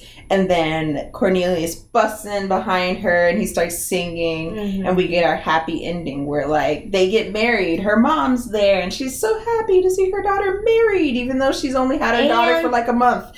And she gets her wings. Oh, and I haven't gotten to that. Oh, sorry. Prince's mom and everything are there, and then they kiss, and Thumbelina gets wings, and then now she has her own wings, and apparently she was a fairy the whole time. And we have this, like, really, you know, might be cute, might be kind of stereotypical shot of them kissing in the giant round moon behind them, and the end, and the storybook closes, and Giacomo is singing and flying off. Yep. The end. That wedding dress. Oh goodness, I hated it. The hair was awful. The hair was the worst. I didn't even hate the wedding dress. I hated the hair. The hair was awful. Like, what on earth? Yeah, the hair, the dress, just all of it. The veil always annoyed me. Like, it was just, Yeah, like, it's awful. So, like, it was like for those of you who are too lazy to look this up, she has these, like, pigtails, but they stick straight up and straight out like antennae. Yeah. And like little tufts at the end. It's awful. It's the most unattractive look. Yeah, it is literally the worst. It is the worst. But one thing I do like about this scene is, like, I mean, Thumbelina doesn't know that Cornelius is alive, that he's even in the same building. And I love that she, you know, when she says no at the altar, it's because she realizes she doesn't want to live underground forever. She doesn't want to live, be with the mole.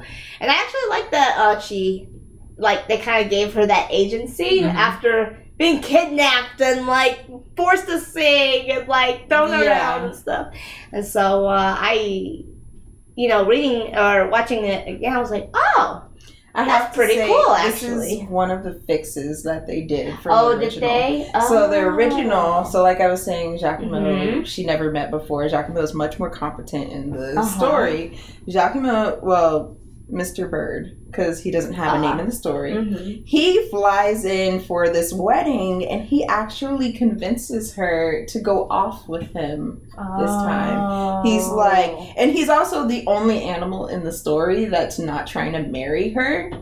He like, he says, you know, do you really want to marry this guy? Like, come with me. And she finally says, you know what? You're right. I don't want to marry this guy. I'll come with you. And then they leave. Yeah. And they leave the mole at the altar, which is funny because previously she was like, no, I'm going to stay. I couldn't break Mrs. Fieldmouse's heart. But, like, at the moment in which it'd be the worst time.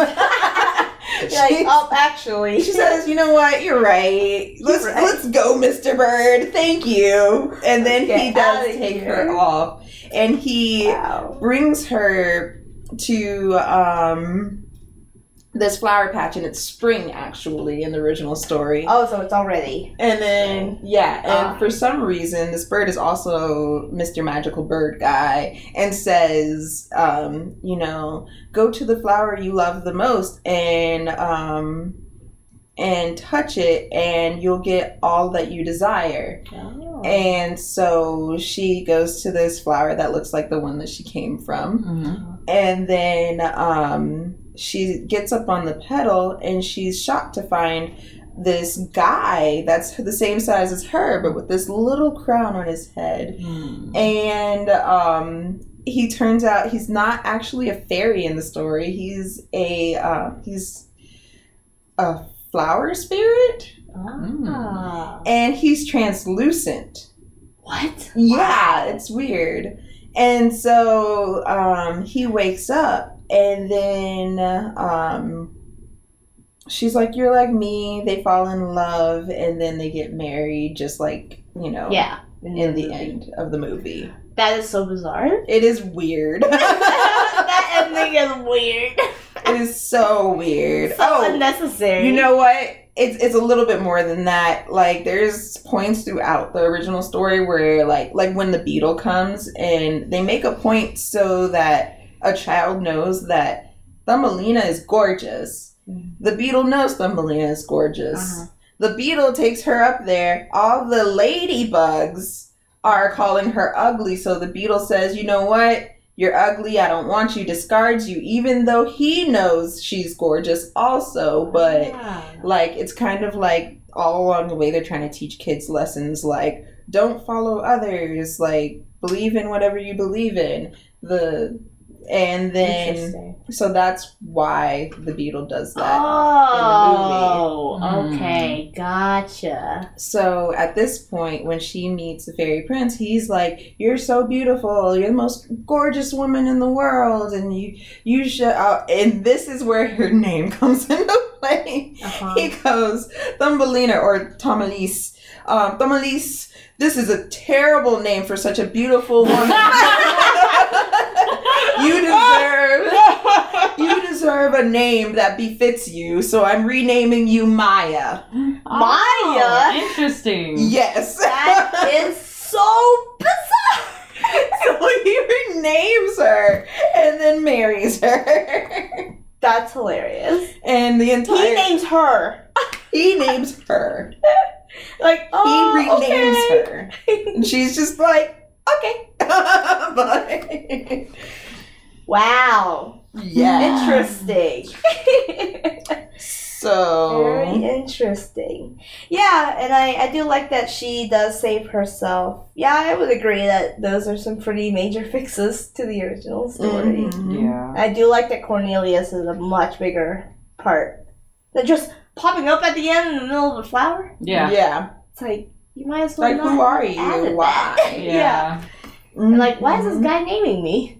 Yeah. Right. It's just like part of the pattern of her just being like kind of dragged around. Yeah. Mm-hmm. Actually, that's one of the things that I was writing. I think I wrote in the middle of, like, she was trying to talk to Giacomo when he was in the film when he was like being nursed back, and it was like the whole time she was focused on what other people wanted. Yeah. And I was just like, I'm so frustrated right now. Like, I don't, why, like, there's a point where in the film where she's like, why doesn't anybody ask what I think?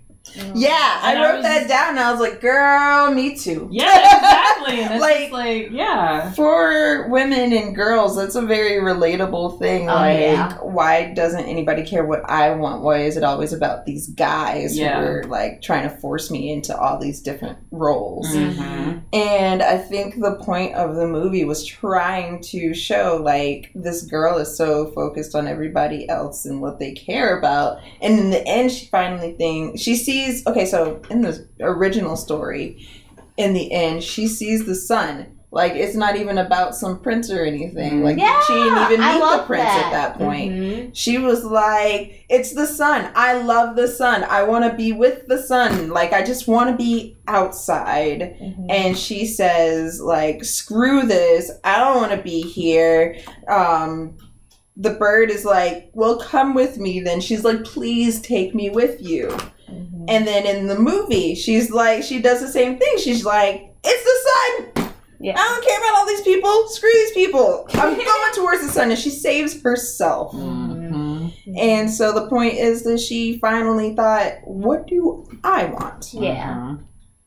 And she just wants to go home. She just wants to go home. Yes, she does. Awesome. And that is the end of the movie. It is. Do we want to jump into the rubric? Yes. All right. First, story. Oh, for anyone who had, like, this is the first episode of the podcast, we have a rubric where we kind of grade the movie on story, cultural impact, animation art, music, and basically does it hold up. Mm. So first thing is story. I think there were some fixes from the original, so I recommend people do read the original because there are definitely some good things about the original that were not quite translated as well in this movie, and it makes this movie better if you know them. Mm-hmm. But as far as story goes, obviously the original that it was based on is so much older that like there are things that are not going to hold up as well. Mm-hmm. But the story in this one, they definitely made things make more sense along the way. Yeah. But it still falls a little flat in places. I would agree with that. I mean, overall, like, I thought if you're kind of looking at it from a, like, simplistic point of view, I thought the story was pretty good. Especially, like, since it's, like, one part romance because she's like pining over this prince, but then also there is a point towards the end where she kind of has agency over herself, and there is a character arc for her, for Thumbelina, which I like.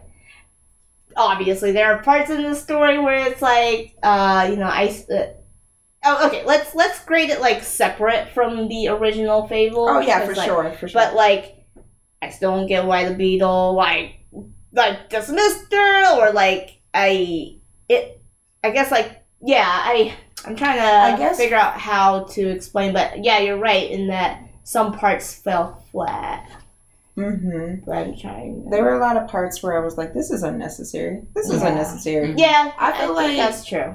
In this story, they could have made Giacomo more competent and gotten rid of the jitterbugs. Giacomo could have saved the prince. That's true. I did think the jitterbugs were superfluous. Yeah. Like, they're cute, but they're unnecessary. Right. Lots of filler scenes. Yeah. Yeah. What do you think, Carrie? What do you mean? Sorry. I don't know. I guess for me, one of the things as far as the story goes is I feel like Thumbelina's arc is very focused on, like, it feels like it changes like that. Like, it's something that doesn't really feel quite earned to me because, you know, she changes her mind right at the altar. But that's like basically the climax of the movie. There's nothing and forcing her to change. Nothing, well, not only there's nothing forcing her to change really, but it's like there's no lead up to it.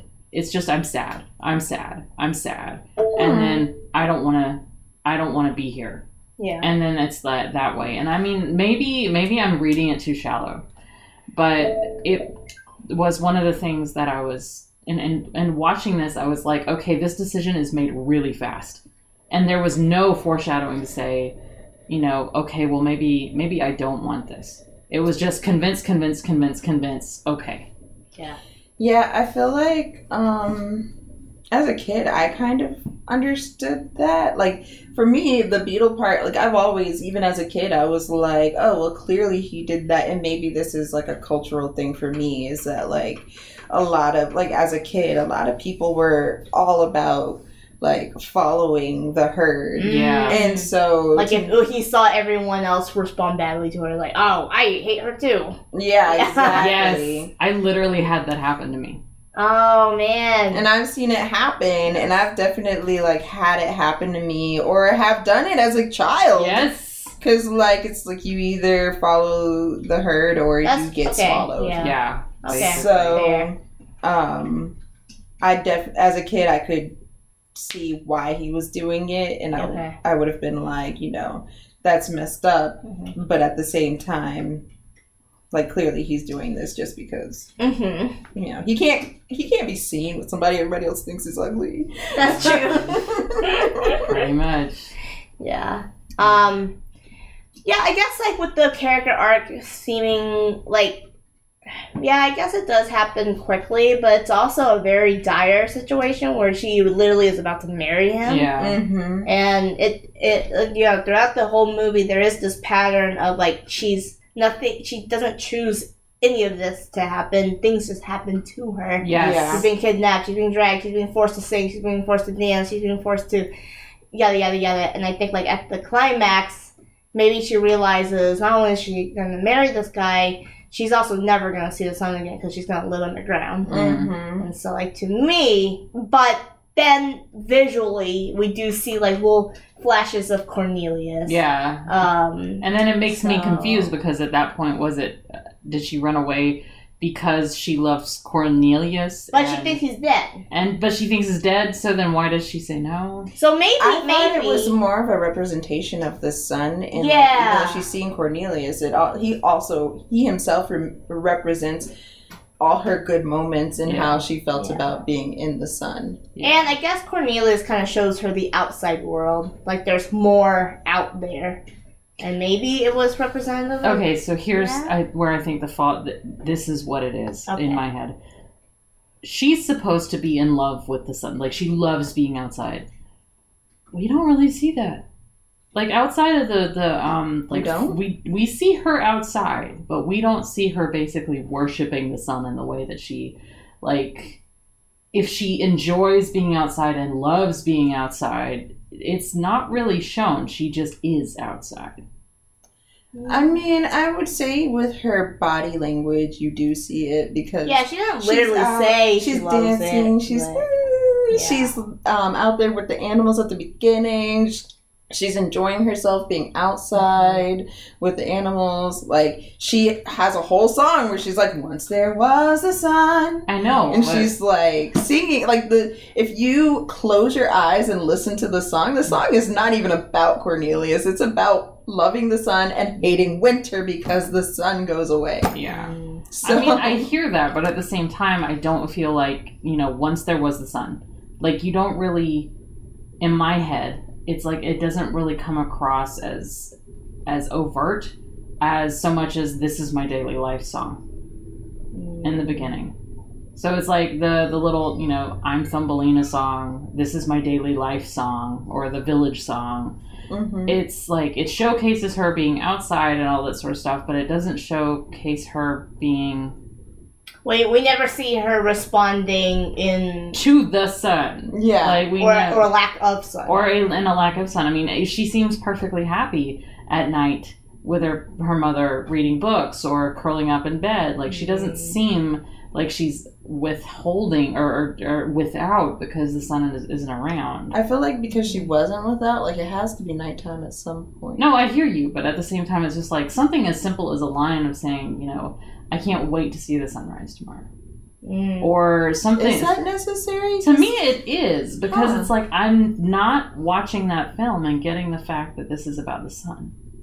And maybe the point that they're trying to make is that Cornelius is the sun for her. Maybe that's what they're trying to get at. But at no point have they connected those dots. Well, no, at this point, she still thinks that Cornelius is dead. I don't know. Or maybe like, okay, maybe the arc is like, at first, her life is all about Cornelius. She just wants to be with Cornelius. Yeah. And now she thinks Cornelius is dead. At first, that kills her agency or like sense of self too, because she's like, I guess I'll just marry them all. Yeah. Yeah. And then she decides. Maybe it was that point where she decides, I don't need anybody. Like, I just want to be free. This is not something I want for myself. Yeah, that's basically what I was going to say. Yeah. Is like, she comes to the conclusion that, like, I mean, because she's stuck underground and she's about to make this vow to this man who's going to keep her underground forever. Yeah. And she's like, oh, I just missed the sun. Like, I took it for granted type of thing. Mm-hmm. So I can see that. Because, like, I think Dee is right in that she doesn't have to explicitly say, I love the sun, and have a whole song about the sun, but through her body language and how lively and animated she is, even when she's kidnapped, I think she's just a lively person. And now, like, winter, she's never experienced winter, and then she's also, like, being trapped in the ground. And now it's kind of, like, forcing her, like, no, you can't be as free as you once were. Yeah. I also feel like the fact that they pair the scene of her singing about the sun, and it's close to when she gets married, it's close enough for a child to, like, make the connection of, like, she loves the sun, she loves summer, she loves, like, she's a summer child. And then going to, I'm going to marry the mole and be underground all the time, and he hates the sun. He's like the opposite of her, and he does say that. And they do make a point of that. It's like, it's close enough for a child to make the connection. Yeah. Instead of saying way at the beginning, oh, I love the sun, and then forgetting about it until the end of the movie. A child's not going to make that connection. That's true. I guess that's true. I don't know. For me, it just seems very ham-handed that... Yeah. Like, when I watched this as a kid, I didn't get that bit at all. I literally thought she missed Cornelius and she didn't want to marry anybody else, period. And that was it, and that was why she was running away. Because she was like, I don't want to marry you. I want to marry Cornelius, but he's dead, so screw everybody. I could also see that, which is not a terrible thing.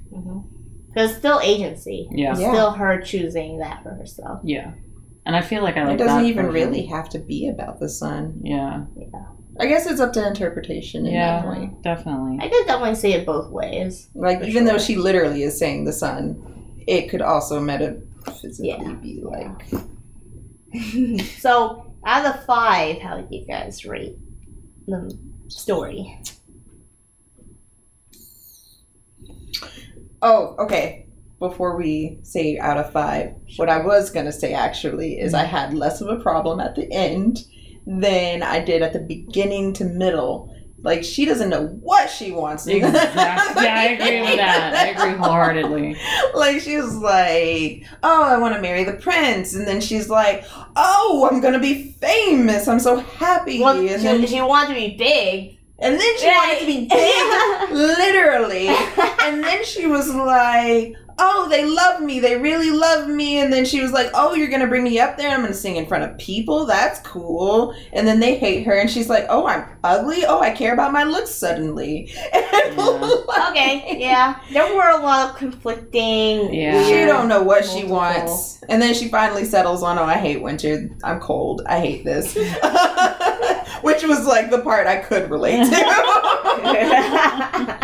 But... Yeah. Okay, out of 5, I'd give it a 3.5. I think a 3.5 for me. 2.5. 2.5. Because of the points you made. I think for a lot of it, for me, just on the story wise, it's.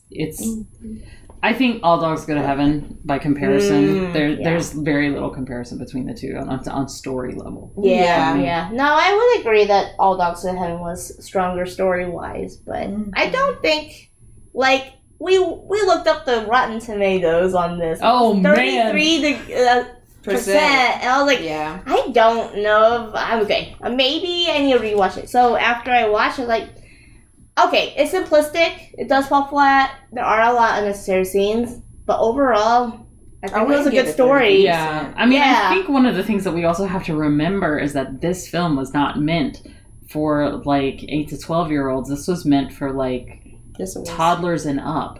Yeah. They said in the thing I was reading, it was it would be good for kids between the ages of, well, not for 12-year-olds, but for the ages of 5 and 10. Yeah.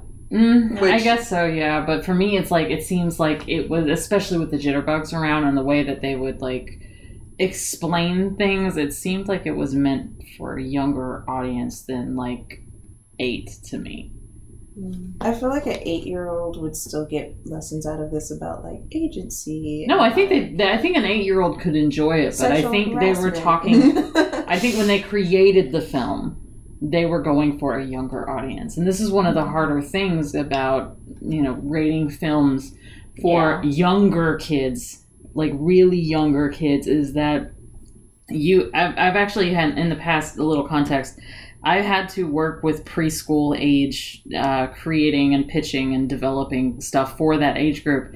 And you'd think, oh, ABC's 1, 2, 3's making a show out of that should be simple as hell. And it's the worst. It's hard and it's difficult because you have to take in account, kids at these ages are they're simple. They're simple, but at the same time, they're growing up so fast. Their cognitive ability. You have to see what the cognitive development is. What's going to hold their attention for a long period of time. It's going to hold their attention for years to come. Exactly. Yeah. But some of these reasons are why I don't feel like it's for a preschooler. I don't feel like a preschooler will grasp the concept necessarily of going with the herd or And I think because it is obviously geared more towards children, I think the story, even though it could be more nuanced, that might be lost on kids, which is why I do rate it higher. Yeah. I might even rate it as a 4, just as children's fairy tale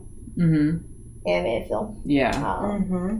Yeah, so now if they for sure were oh, this is for preschoolers, or this would be a really complex, really good comparatively story for a preschooler, for what they put out for preschool. I mean, I guess for example with my little brother, one of the class, I remember him complaining about this, was his class in the first grade, they were learning about story structure, and I was like, oh, what are you guys learning about? And he was like, the girls, there's more girls in our class, so we had to choose Thumbelina because that's what they voted for. So they were actually comparing in first grade. Preschool is 2 grades under that. No, preschool can be anybody. Preschool, okay, when I say preschool, That's before kindergarten. It is before kindergarten and the educational aspect, but it's not for the entertainment aspect. Oh. because there's so much overlap. And that's why it's hard, because there's so much overlap between the ages of preschool as we see it and first grade. Because especially now, because they're actually taking a lot of, or at least this is how it's explained to me in doing the development world, is that you've got like so much overlap between these age groups, but this is the age groups that are going to be buying a lot of the stuff that you want. For this stuff. So a lot of it is like, okay, how long can we keep them around? Like My Little Pony, the series has a lot of nuance. It has a lot of complex plot structures. It has a lot of really kind of deep and dark themes when you look at the show, but then it's made for 3-year-olds. Is it? Yes.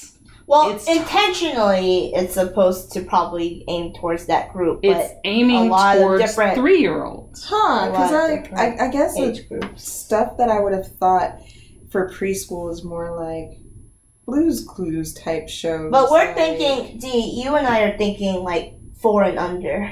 And you're also thinking educational. You're not thinking entertainment.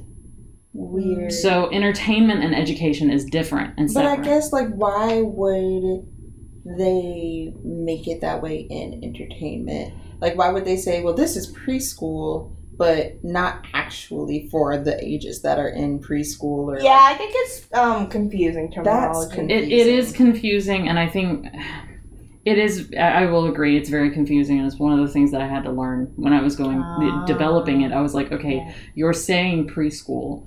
So are you saying preschool in entertainment or in education?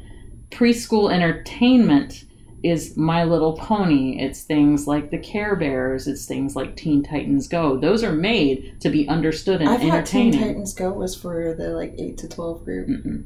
It's actually made for much younger. Like right now, when we went to Kids Screen, for example, we found out that kids 8 and over aren't watching cartoons as much anymore. They're actually going on Netflix and watching Friends.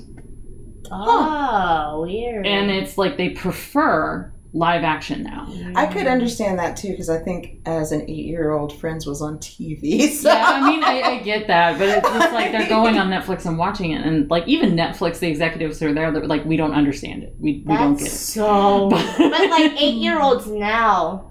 That's weird. Yeah, it is weird. But the thing is that... It's like if I was 8 and I wanted to watch Three's Company. Right. Or something like... That's really random. I think I did watch Three's Company as an 8-year-old. I did not like Cheers, but I did like Three's Company as an 8-year-old. Okay, let's all be real, though. If we were 8, we were probably enjoying, Prince of Bel-Air, so... Yeah. When I was 8, I'm trying to think, Fresh Prince. Fresh Prince. I watched a lot of those, like... Well, okay, no, because... early night comedy type shows, but I also still watched kids type shows. But I guess what's interesting about the Friends thing is that Fresh Prince of Bel-Air is contemporary to our age when we were growing up. That was the cool show. Yeah. Friends is done. Yeah. That was in the 90s. Yeah. Why are kids now watching an old show? Yeah. It's weird. I think maybe it's because, like, they don't have too many of those kind of sitcoms on TV anymore. That's true. Sitcoms are a lot more serious nowadays. Like TV is serious. Yeah. Okay. So, I guess that makes sense. Again, there's a lot more physical gags in Friends than there are now in sitcoms, from what I understand. Yeah. Mm-hmm. A lot of sitcoms now are actually talking heads. So, yeah, I get that. It's just, I guess for me, one of the things that I have to keep in mind is that when I was watching this, is that I could tell this is supposed to be entertainment for much younger kids. Yeah. And it's going to be younger than we expect because they're trying to cater to a wide variety. So what is their baseline audience? What is their youngest audience? What are the people that they have to entertain who are the youngest? Mm-hmm. Because they have to get it. It's actually one of the reasons I was talking on Twitter yesterday about a lot of people were talking about how there's that narrator that shows up in a lot of animated film trailers, and it's like, this summer or whatever, and how they notice that it's in animated trailers a lot, and it's sort of like, what the fuck is going on? Is this really necessary? And I had to for the kids. I had to pipe up and say, not the majority of kids who are watching that either can't read yet or aren't able to read fast enough to understand what's going on. So that is the target audience for them. So they need the narrator telling them. You gotta appeal to the lowest, not lowest common, but the youngest. Like you have to include them. No, that makes sense. Interesting. Today we learned. All right, let's move on to the second story. Cultural impact. So, I mean, obviously, I think Don Bluth was trying to ride the princess wave. Because the princess formula is fucking successful. Yeah. I mean, when I listened to Inside the Disney Vault and kind of like, and I watched them in order. Mm-hmm. And so I got to like kind of learn the ups and downs of the Walt Disney Company. And it seems like every time they pump out a Disney or a princess movie, or every time they're in trouble, it's a princess movie that gets them back on track. Yeah. Yeah. So, like, Cinderella pulled them out of, being broke as hell. Or, like, even now, it started with, we had a long throng of crappy movies, like, Meet the Robinsons, Meet the Robinsons, and Chicken Little, Home on the Range. Yeah. And then, all of a sudden, Princess and the Frog. And then there was Tangled. And then there was Frozen. Yeah. Wait, Brave and then Frozen. Mm-hmm, yeah. And Brave. And, like, I feel like... Well, Pixar was, like, already... Yeah. Pixar was definitely on a success train. But the Walt Disney Company was... Actually, that's not entirely true. Because right before Brave came The Good Dinosaur, and that bombed. Oh, yeah. That one sucked. That bombed. And it bombed hard. And Pixar was like, we need a princess. It's like the last resort. And then Disney was like, shit, we need another princess. And then they were like, I got this idea. Why don't we make two princesses? So I definitely don't blame Don Bluth for trying to jump on that princess train. Mm-hmm. No, I don't blame him either. But I mean, the other thing is that there is so much... I think one of the reasons why princess films do so well is because they're based off of fairy tales that everybody knows. It's time-tested. It's time-tested. If you hear the word Thumbelina and you say that to a 3-year-old, they're going to know what that is. That's true. Like, I feel like they know what it is based on this movie, not based on the Hans Christian Andersen story. I mean, they'll know it's a fairy tale. Yeah, now we know that's the movie. But before, like, for example, I was excited about Thumbelina coming out because I had read the fairy tale. I, as a child, had no idea. Like, at all. I was never really, like, even as read Thumbelina, never heard of her outside of this movie. Mm-hmm. Like, I don't know if maybe that's a hole in my childhood. Like, I could tell you about a lot of different Grimm tales and a lot of Mother Goose tales. I mean, it's definitely one of the lesser...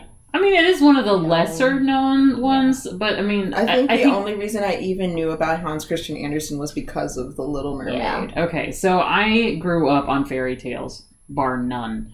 Like, that is what the closest thing I was able to read outside of, like, Bible stories. Yeah. So I had Bible stories, and I had, like, Hans Christian Andersen, Grimm's fairy tales, and Mother Goose, and that's what I got. Mm-hmm. And so I devoured those stories because that's really all I had. Mm-hmm. But at the same time, I feel like,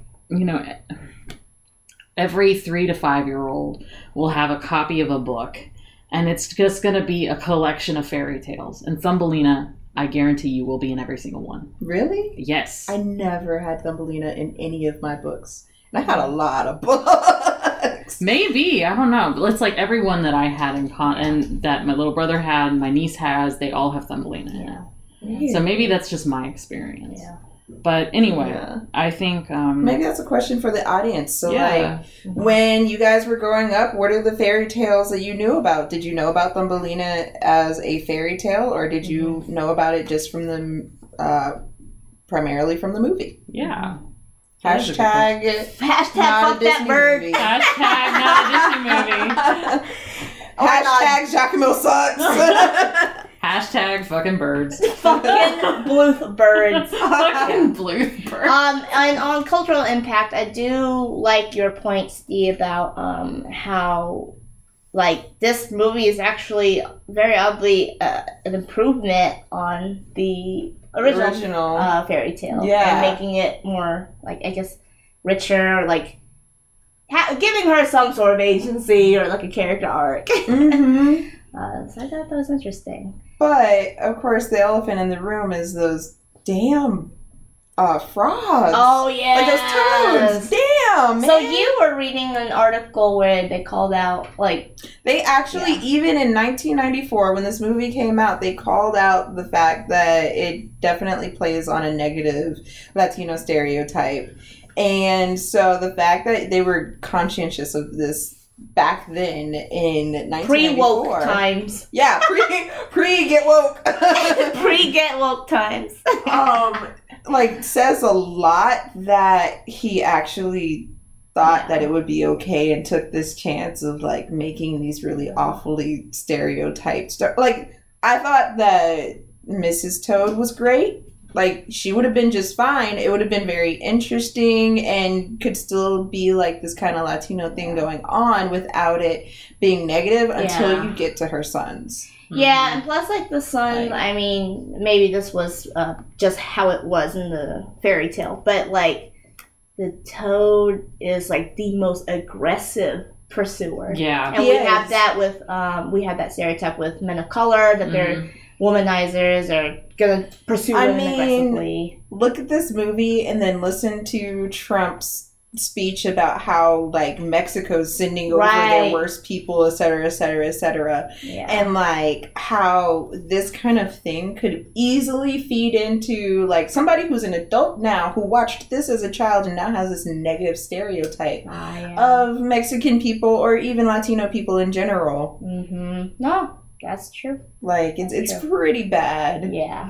Yeah. It was an interesting, like, I wonder what the thought process was behind the choice. I mean, if the toad was the one who pursued her in the fairy tale, then that's it. But why did they make him a Latino, like, why did they put all these Latino stereotypes on that character specifically? Why did they put stereotypes in it at all? Yeah, I agree. But I might have an answer. It's because they might have signed... What's her face? The actress from Jodie Benson? No. The mom. Charo.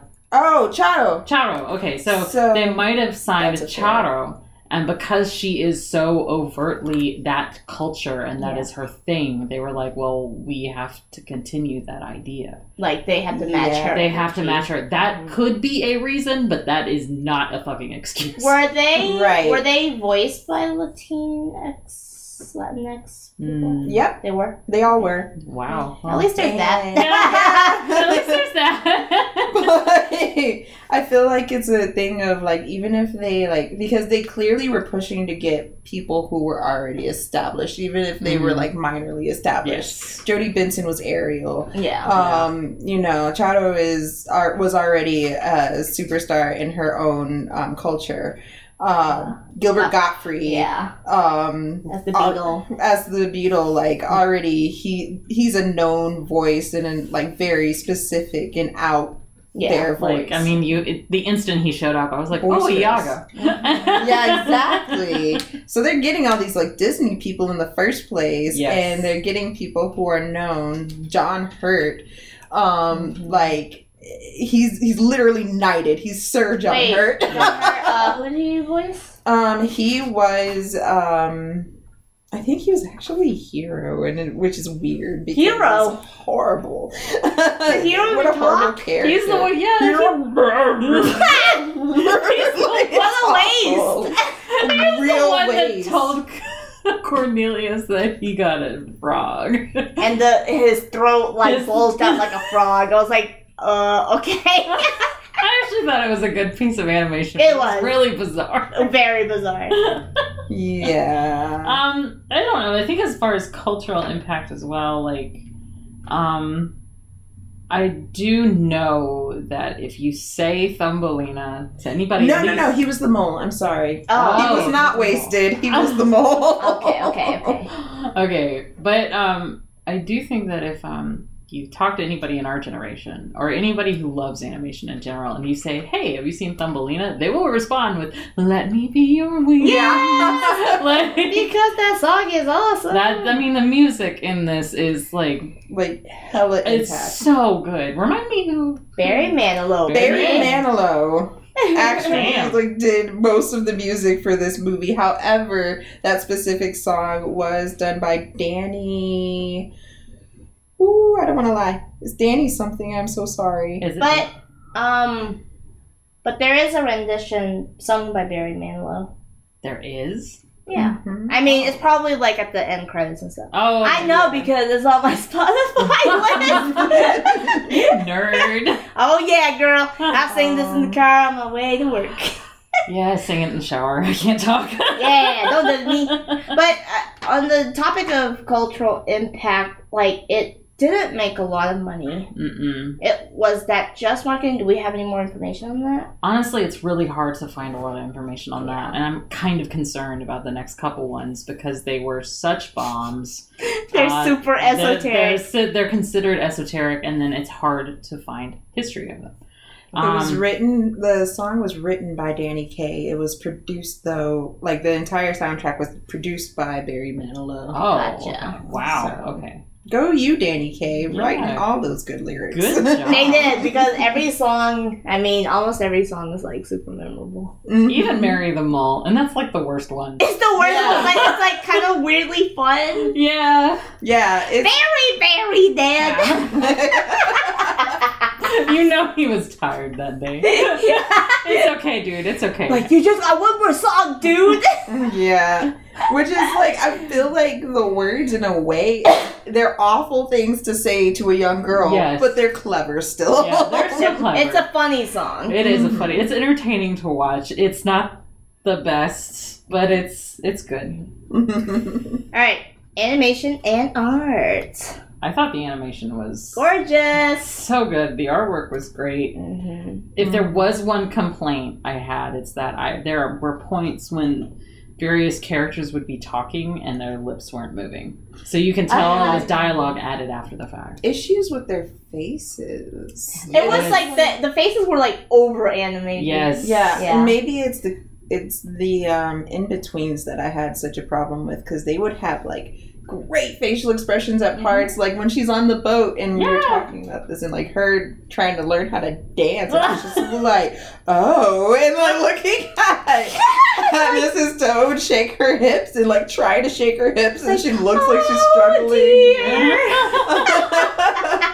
She is like, they have great great keyframe facial expressions. Mm-hmm. The in-betweens are so weird, and the eyes change, like... Especially when they do, like, hyper close-ups. Mm-hmm. Like, Although, like, I don't know, this is the part where we disagreed. So, like, there's that shot where, right before Thumbelina goes to sleep, she's looking out the window and dreaming, and, like, you know, fawning over Cornelius, and it's all powdery. It's got that kind of, like, Da Vinci looking, like...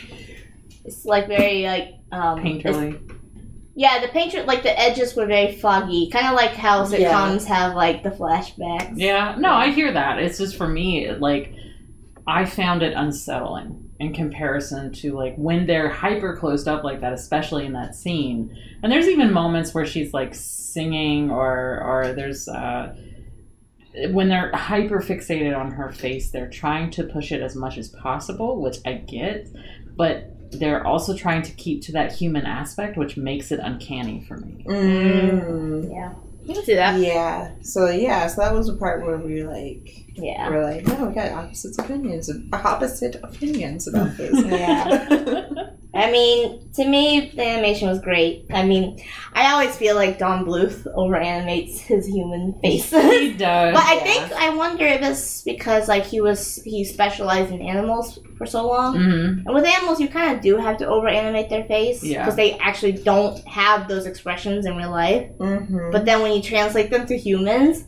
it's fucking weird. Sometimes. You know what I feel like? I feel like he's concerned about keeping them human, and then still also over animating a little. He's not over animating enough, because like if you go back to like 101 Dalmatians, and the way that they animate faces in that is over, like Tex Avery exaggerated. Yeah. Oh really? And it's so like the human characters though, or the dogs. Oh. No, the human characters, like Cruella de Vil. Oh, and, yeah. I mean, you know, or even the more subtle things, like that moment where it's Roger and he's sitting and he's waiting for the puppies to be born and his eyes are just like shocked. And it's just like he's like puffing the pipe, like it's really well done, but they're also like exaggerating it, but it still works. And I feel like one of the but then the character designs are also fairly exaggerated as well, so they can get away with it. And I almost wonder if that's one of the things why some people find rotoscope a flaw. Because in those kind of movies, they're not as much rotoscoped as they are in... Well, maybe they're rotoscoped, but they're like... When the animators in those movies are drawing over, they're drawing completely like... whatever character, like that character, and not as much trying to like keep to the motions of the actor as much as Don Bluth seems to be. Yeah, Don Bluth definitely, like, you can tell every single time, like, Thumbelina moves, he is using some kind of reference, if not rotoscoping. Yeah. And I don't necessarily think that's a bad thing. I mean, he makes it work, because rotoscoping is just another form of animation. It's just... like, it's a way of doing it quickly, efficiently, and a little bit cheaply, but also making it look good. Yeah, rotoscoping has definitely gotten, like, some bad vibes, though, within, like, people who are not as much in the animation industry. Like, a lot of people look at Ralph Bakshi and go, what the fuck? Yeah. there are definitely a lot of people out there who, like, will kind of hear of rotoscoping and then instantly be like, that's not animation or like not real animation or whatever without knowing what goes into it. Exactly. And I think that movies like this are probably the reason why people get that bad taste in their mouth about it, because they don't realize that other movies that they love are also rotoscoped. It's just... I mean, really, if you want to talk about it, rotoscoping is the mocap of 2D. Yeah. Like, if you want mocap and you see mocap, like, if you don't tweak, if an animator takes mocap and they just leave it alone, it's going to look stiff, it's going to look flawed, it's not going to look right. So what has to happen is they have to take that footage and that model and that mocap and then tweak it. And I feel like that's what Don Bluth does when he's using rotoscoping, is he's using it as a basis and then tweaking where it needs to be to give it that really fluid animated I mean, that's what feel. they all do. Yeah. Well, the good ones anyway. Yeah. I mean, that's what you're supposed to do as an animator. You're supposed to. It's essentially just another reference for you. Just that's true. Okay. So yeah. So hashtag rotoscoping is still animation. Yeah. We got a lot of hashtags for this. All right, on to the next thing. Music. Obviously, 10 out of 10. It's really good. It is really good. Even like the stupid 10 out of 5. Even the stupid songs are awesome. I love Beetle Ball. It's fucking pointless, but I love it. I love that scene. Like, there's no way you could not. Yeah. You couldn't not like that song. Yeah. Yeah. Exactly. I feel like one of the things that's interesting, because you were mentioning that in the original story, they didn't talk about her voice at all, right? Nope. So when, if I remember right, Jodie Benson, who played Ariel, was signed on to do Thumbelina, I think almost within the year that A Little Mermaid came out. Because they knew they wanted to do a princess story, and they were like, she's our person. And because she has such an awesome voice, they were like, we have to make it a musical. I honestly think at that point they were like, we need to make a musical, not as much we need to make a musical because it's Jodie Benson. We need to make a musical. You're right. And we want the most lovely voice, and she fits the description of the character in the original story. No, she does, so... Yeah, I think she does very well. And animation and voice acting is not easy. It is really not easy work. So to be able to emote that much, and not have the physical set around you, and to just be in a single room screaming into a radio, not on a radio, but a mic. I mean, it's difficult. And I think Jodie did a really good job, and I think the film shines for her work. Here's a question. What is your favorite song from the movie? It's really hard because I do love the Beatle Ball. I guess technically my favorite song should be when she's singing about the sun and after she thinks that Cornelius is dead, because I felt like you had a moment, Dee. Yeah. Like literally, you were having a moment. Well, that was also when I was finishing the story, so I wasn't having a moment because of the movie. Gotcha. I was having a moment because I read this really sad story about this girl who was trapped in this horrible situation, and they broke her. Okay. Yeah. In the original, they absolutely broke this poor child. Poor Thumbelina. I felt so bad for her in the original. But no, I wasn't having a moment because of that. But I also literally every winter, I hate the winter. I hate being cold. I do not like being cold. I am thankful for snow because it makes it a little less cold. This is where you and I completely differ because I love winter. I hate it. And every winter I sing this song at least once a day. Then the winter came. Winter has killed everything. I hate it. So dramatic. So dramatic. Yeah, I would say Beatle Ball, and then, of course, the song that she sings with Cornelius. I sing it all the time. But you know what? I fucking hate that bird. But I still nothing is impossible. I know. Oh my god. I start off the movie singing. You're sure to do. I like even impersonating him because that it's a fun super voice. Fun, overly French, just bubbly voice, you know. Mm-hmm. Mm-hmm. I love it. I love the sound of my voice. It's just so fun. Yeah, he is fun. Oh, what's your favorite song? Even though he's useful. I mean, useless. He is not useful. Not useful at all. The worst. Yeah, I'm gonna have to be the basic bitch and say "Let Me Be Your Wings." Yeah, that's it's literally a good one. That's It's literally the also only one I great. remember completely. So "Let Me Be Your Wings" is kind of like no, A Whole New World. Exactly. Yeah. Yes, that Yeah. sequence is exactly like that. Yeah, it's like A Whole New World. The context is also like that. Yeah. The context is like that too. Yeah. Mhm. But I like "Let Me Be Your Wings" way more than I like A Whole New World. Wow. Yes, I agree. Yeah. All right. As a kid, I would fast forward through A Whole New World because it was just sappy and it was why is she even why? What? Sacrilege. Yeah, I hated that song. You hate it? I didn't hate it, but I was bored. Maybe that's what it was. Is I was bored, and everybody loved it so much that it made me hate it because everybody wanted to sing. You're that. it ain't that great. It's just. But no, If there I was do a song love any of us wanted to sing, it was Prince Ali. Yes. Yeah. Yeah, I like No, I like when he's running away. One Jump Ahead. Yeah.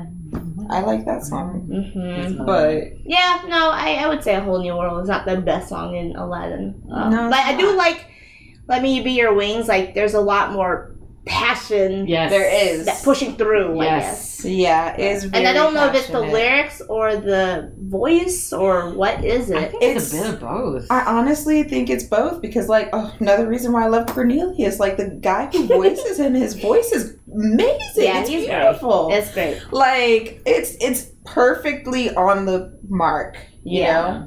And I love the lyric with the Saturn's rings and the pumpkin turning. Oh man, perfect. It's freaking perfect. It's beautiful. And then and I have to sing with Jodie Benson, who it's very hard to sing songs that she sings. She hits those octaves. She does. I'm just and she stays up there. She stays up there. Is there something beyond a soprano? Because I wonder if I don't know. To me, it's she can hit the soprano notes so perfectly. It almost feels like there should be another level. I feel like people like to say high soprano, but it's not really a thing. You're just a soprano. That's fair. And some people can sing a high C, and some people can't. Remind me, is the high C harder to sing or the F? G is the hardest. G, okay. And I think G is the Mariah Carey whistle note. Oh, jeez. Okay. Yeah.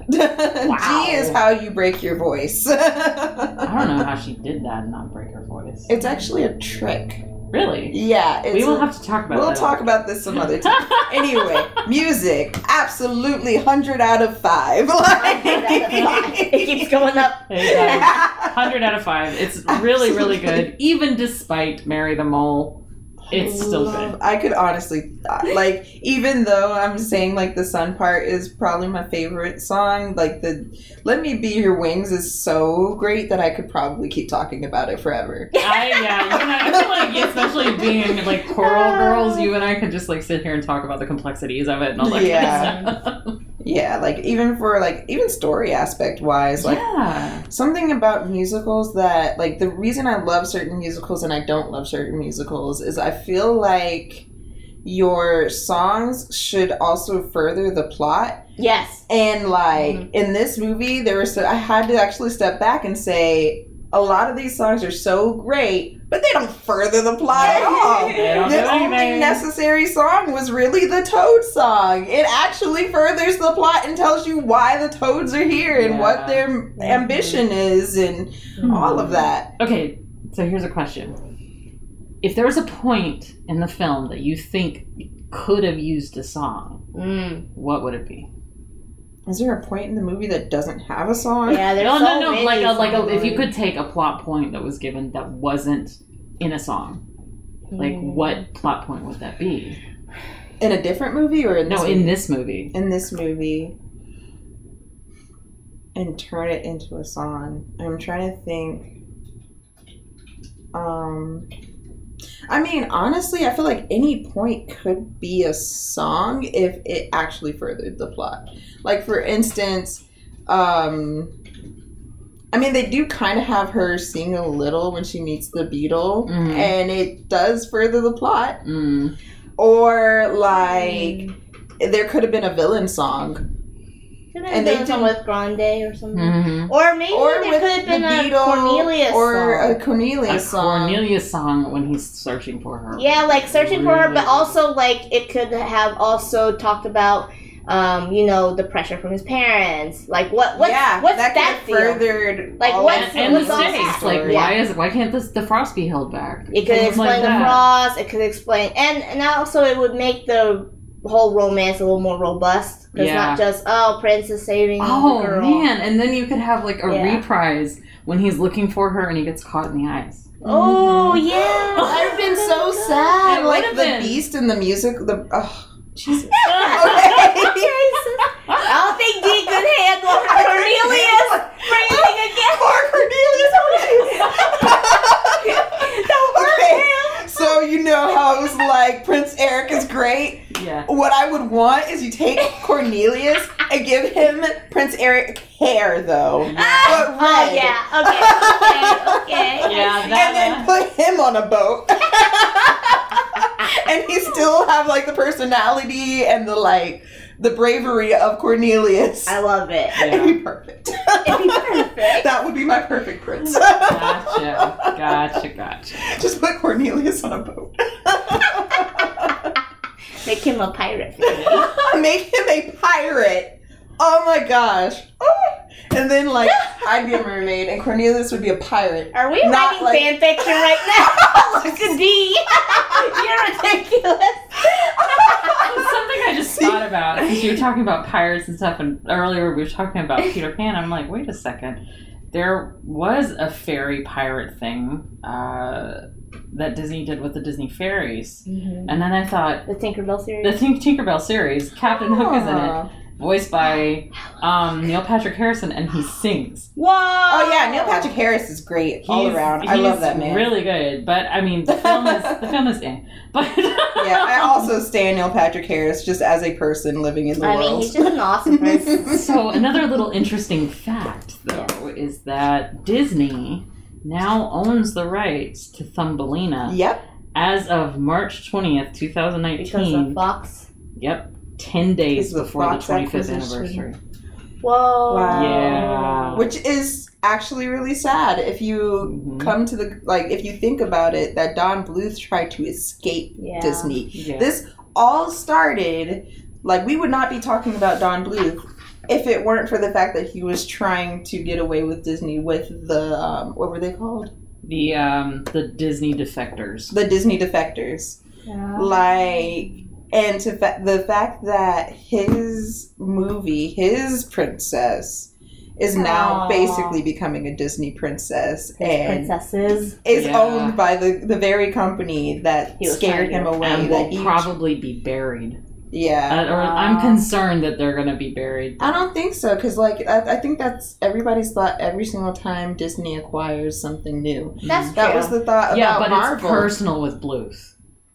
True. It's personal, but I don't. But is I don't think it's still some of the old heads that are still there don't want to talk to him. Don't want to hear his name. But they won't even talk about his movie. They're not the people in charge anymore. Look at how much has changed since. Like, that's true. That's true. Yeah, I would think so. Yeah, I honestly think that the people in charge of Disney are so different now that, like, a lot of people have this idea that Disney's going to get in and they're going to bury all these other things because that's what other companies usually do, and that's what older Disney would have probably done. They basically buried MGM. Yeah. I mean, they didn't buy MGM, but they essentially were, like, in competition with MGM. They trapped them in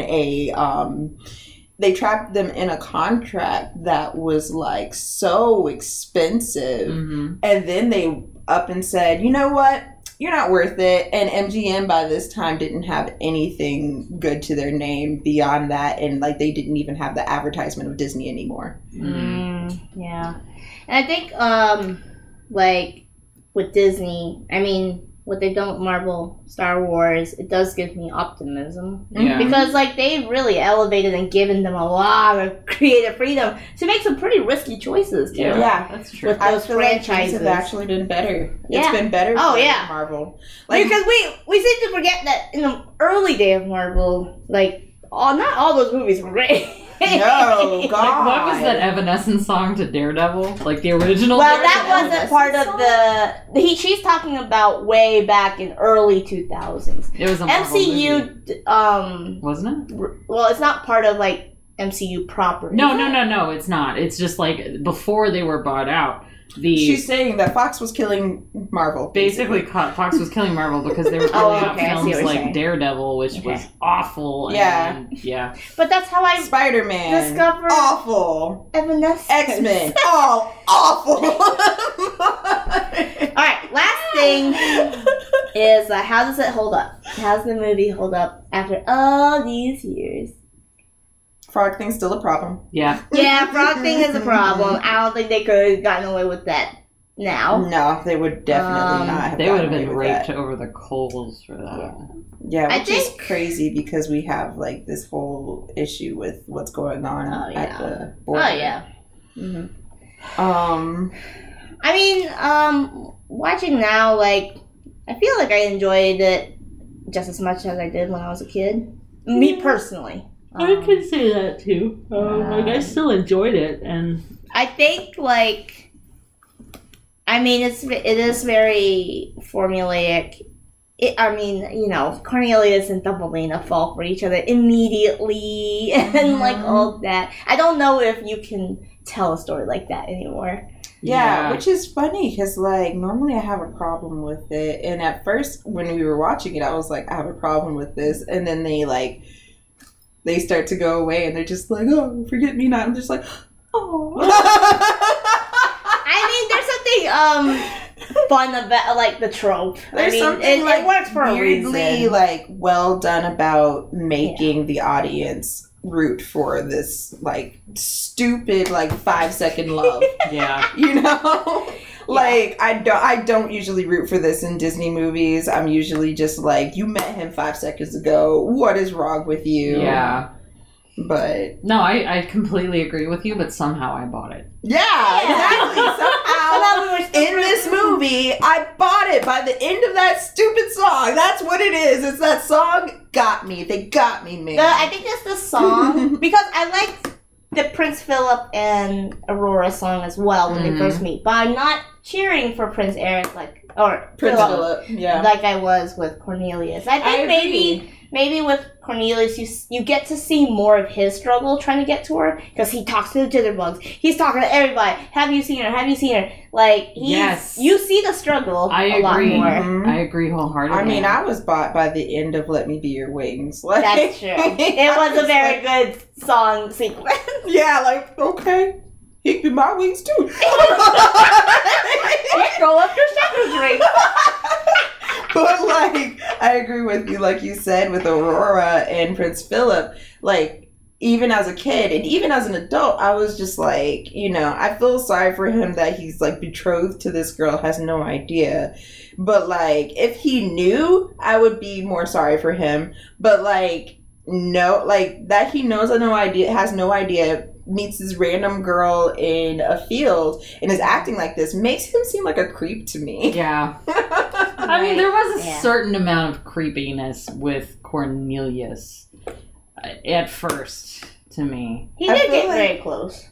But it seemed like she doesn't come off as much as a creep as much as he does a fuckboy to me. That's he was okay. He was like, I know I'm good looking. Like he didn't sneak up behind her and like touch her. Yeah. He snuck up behind her and said, "I'm here." And right, he announced himself. And he said, "Mind if I cut in," which is actually kind of polite.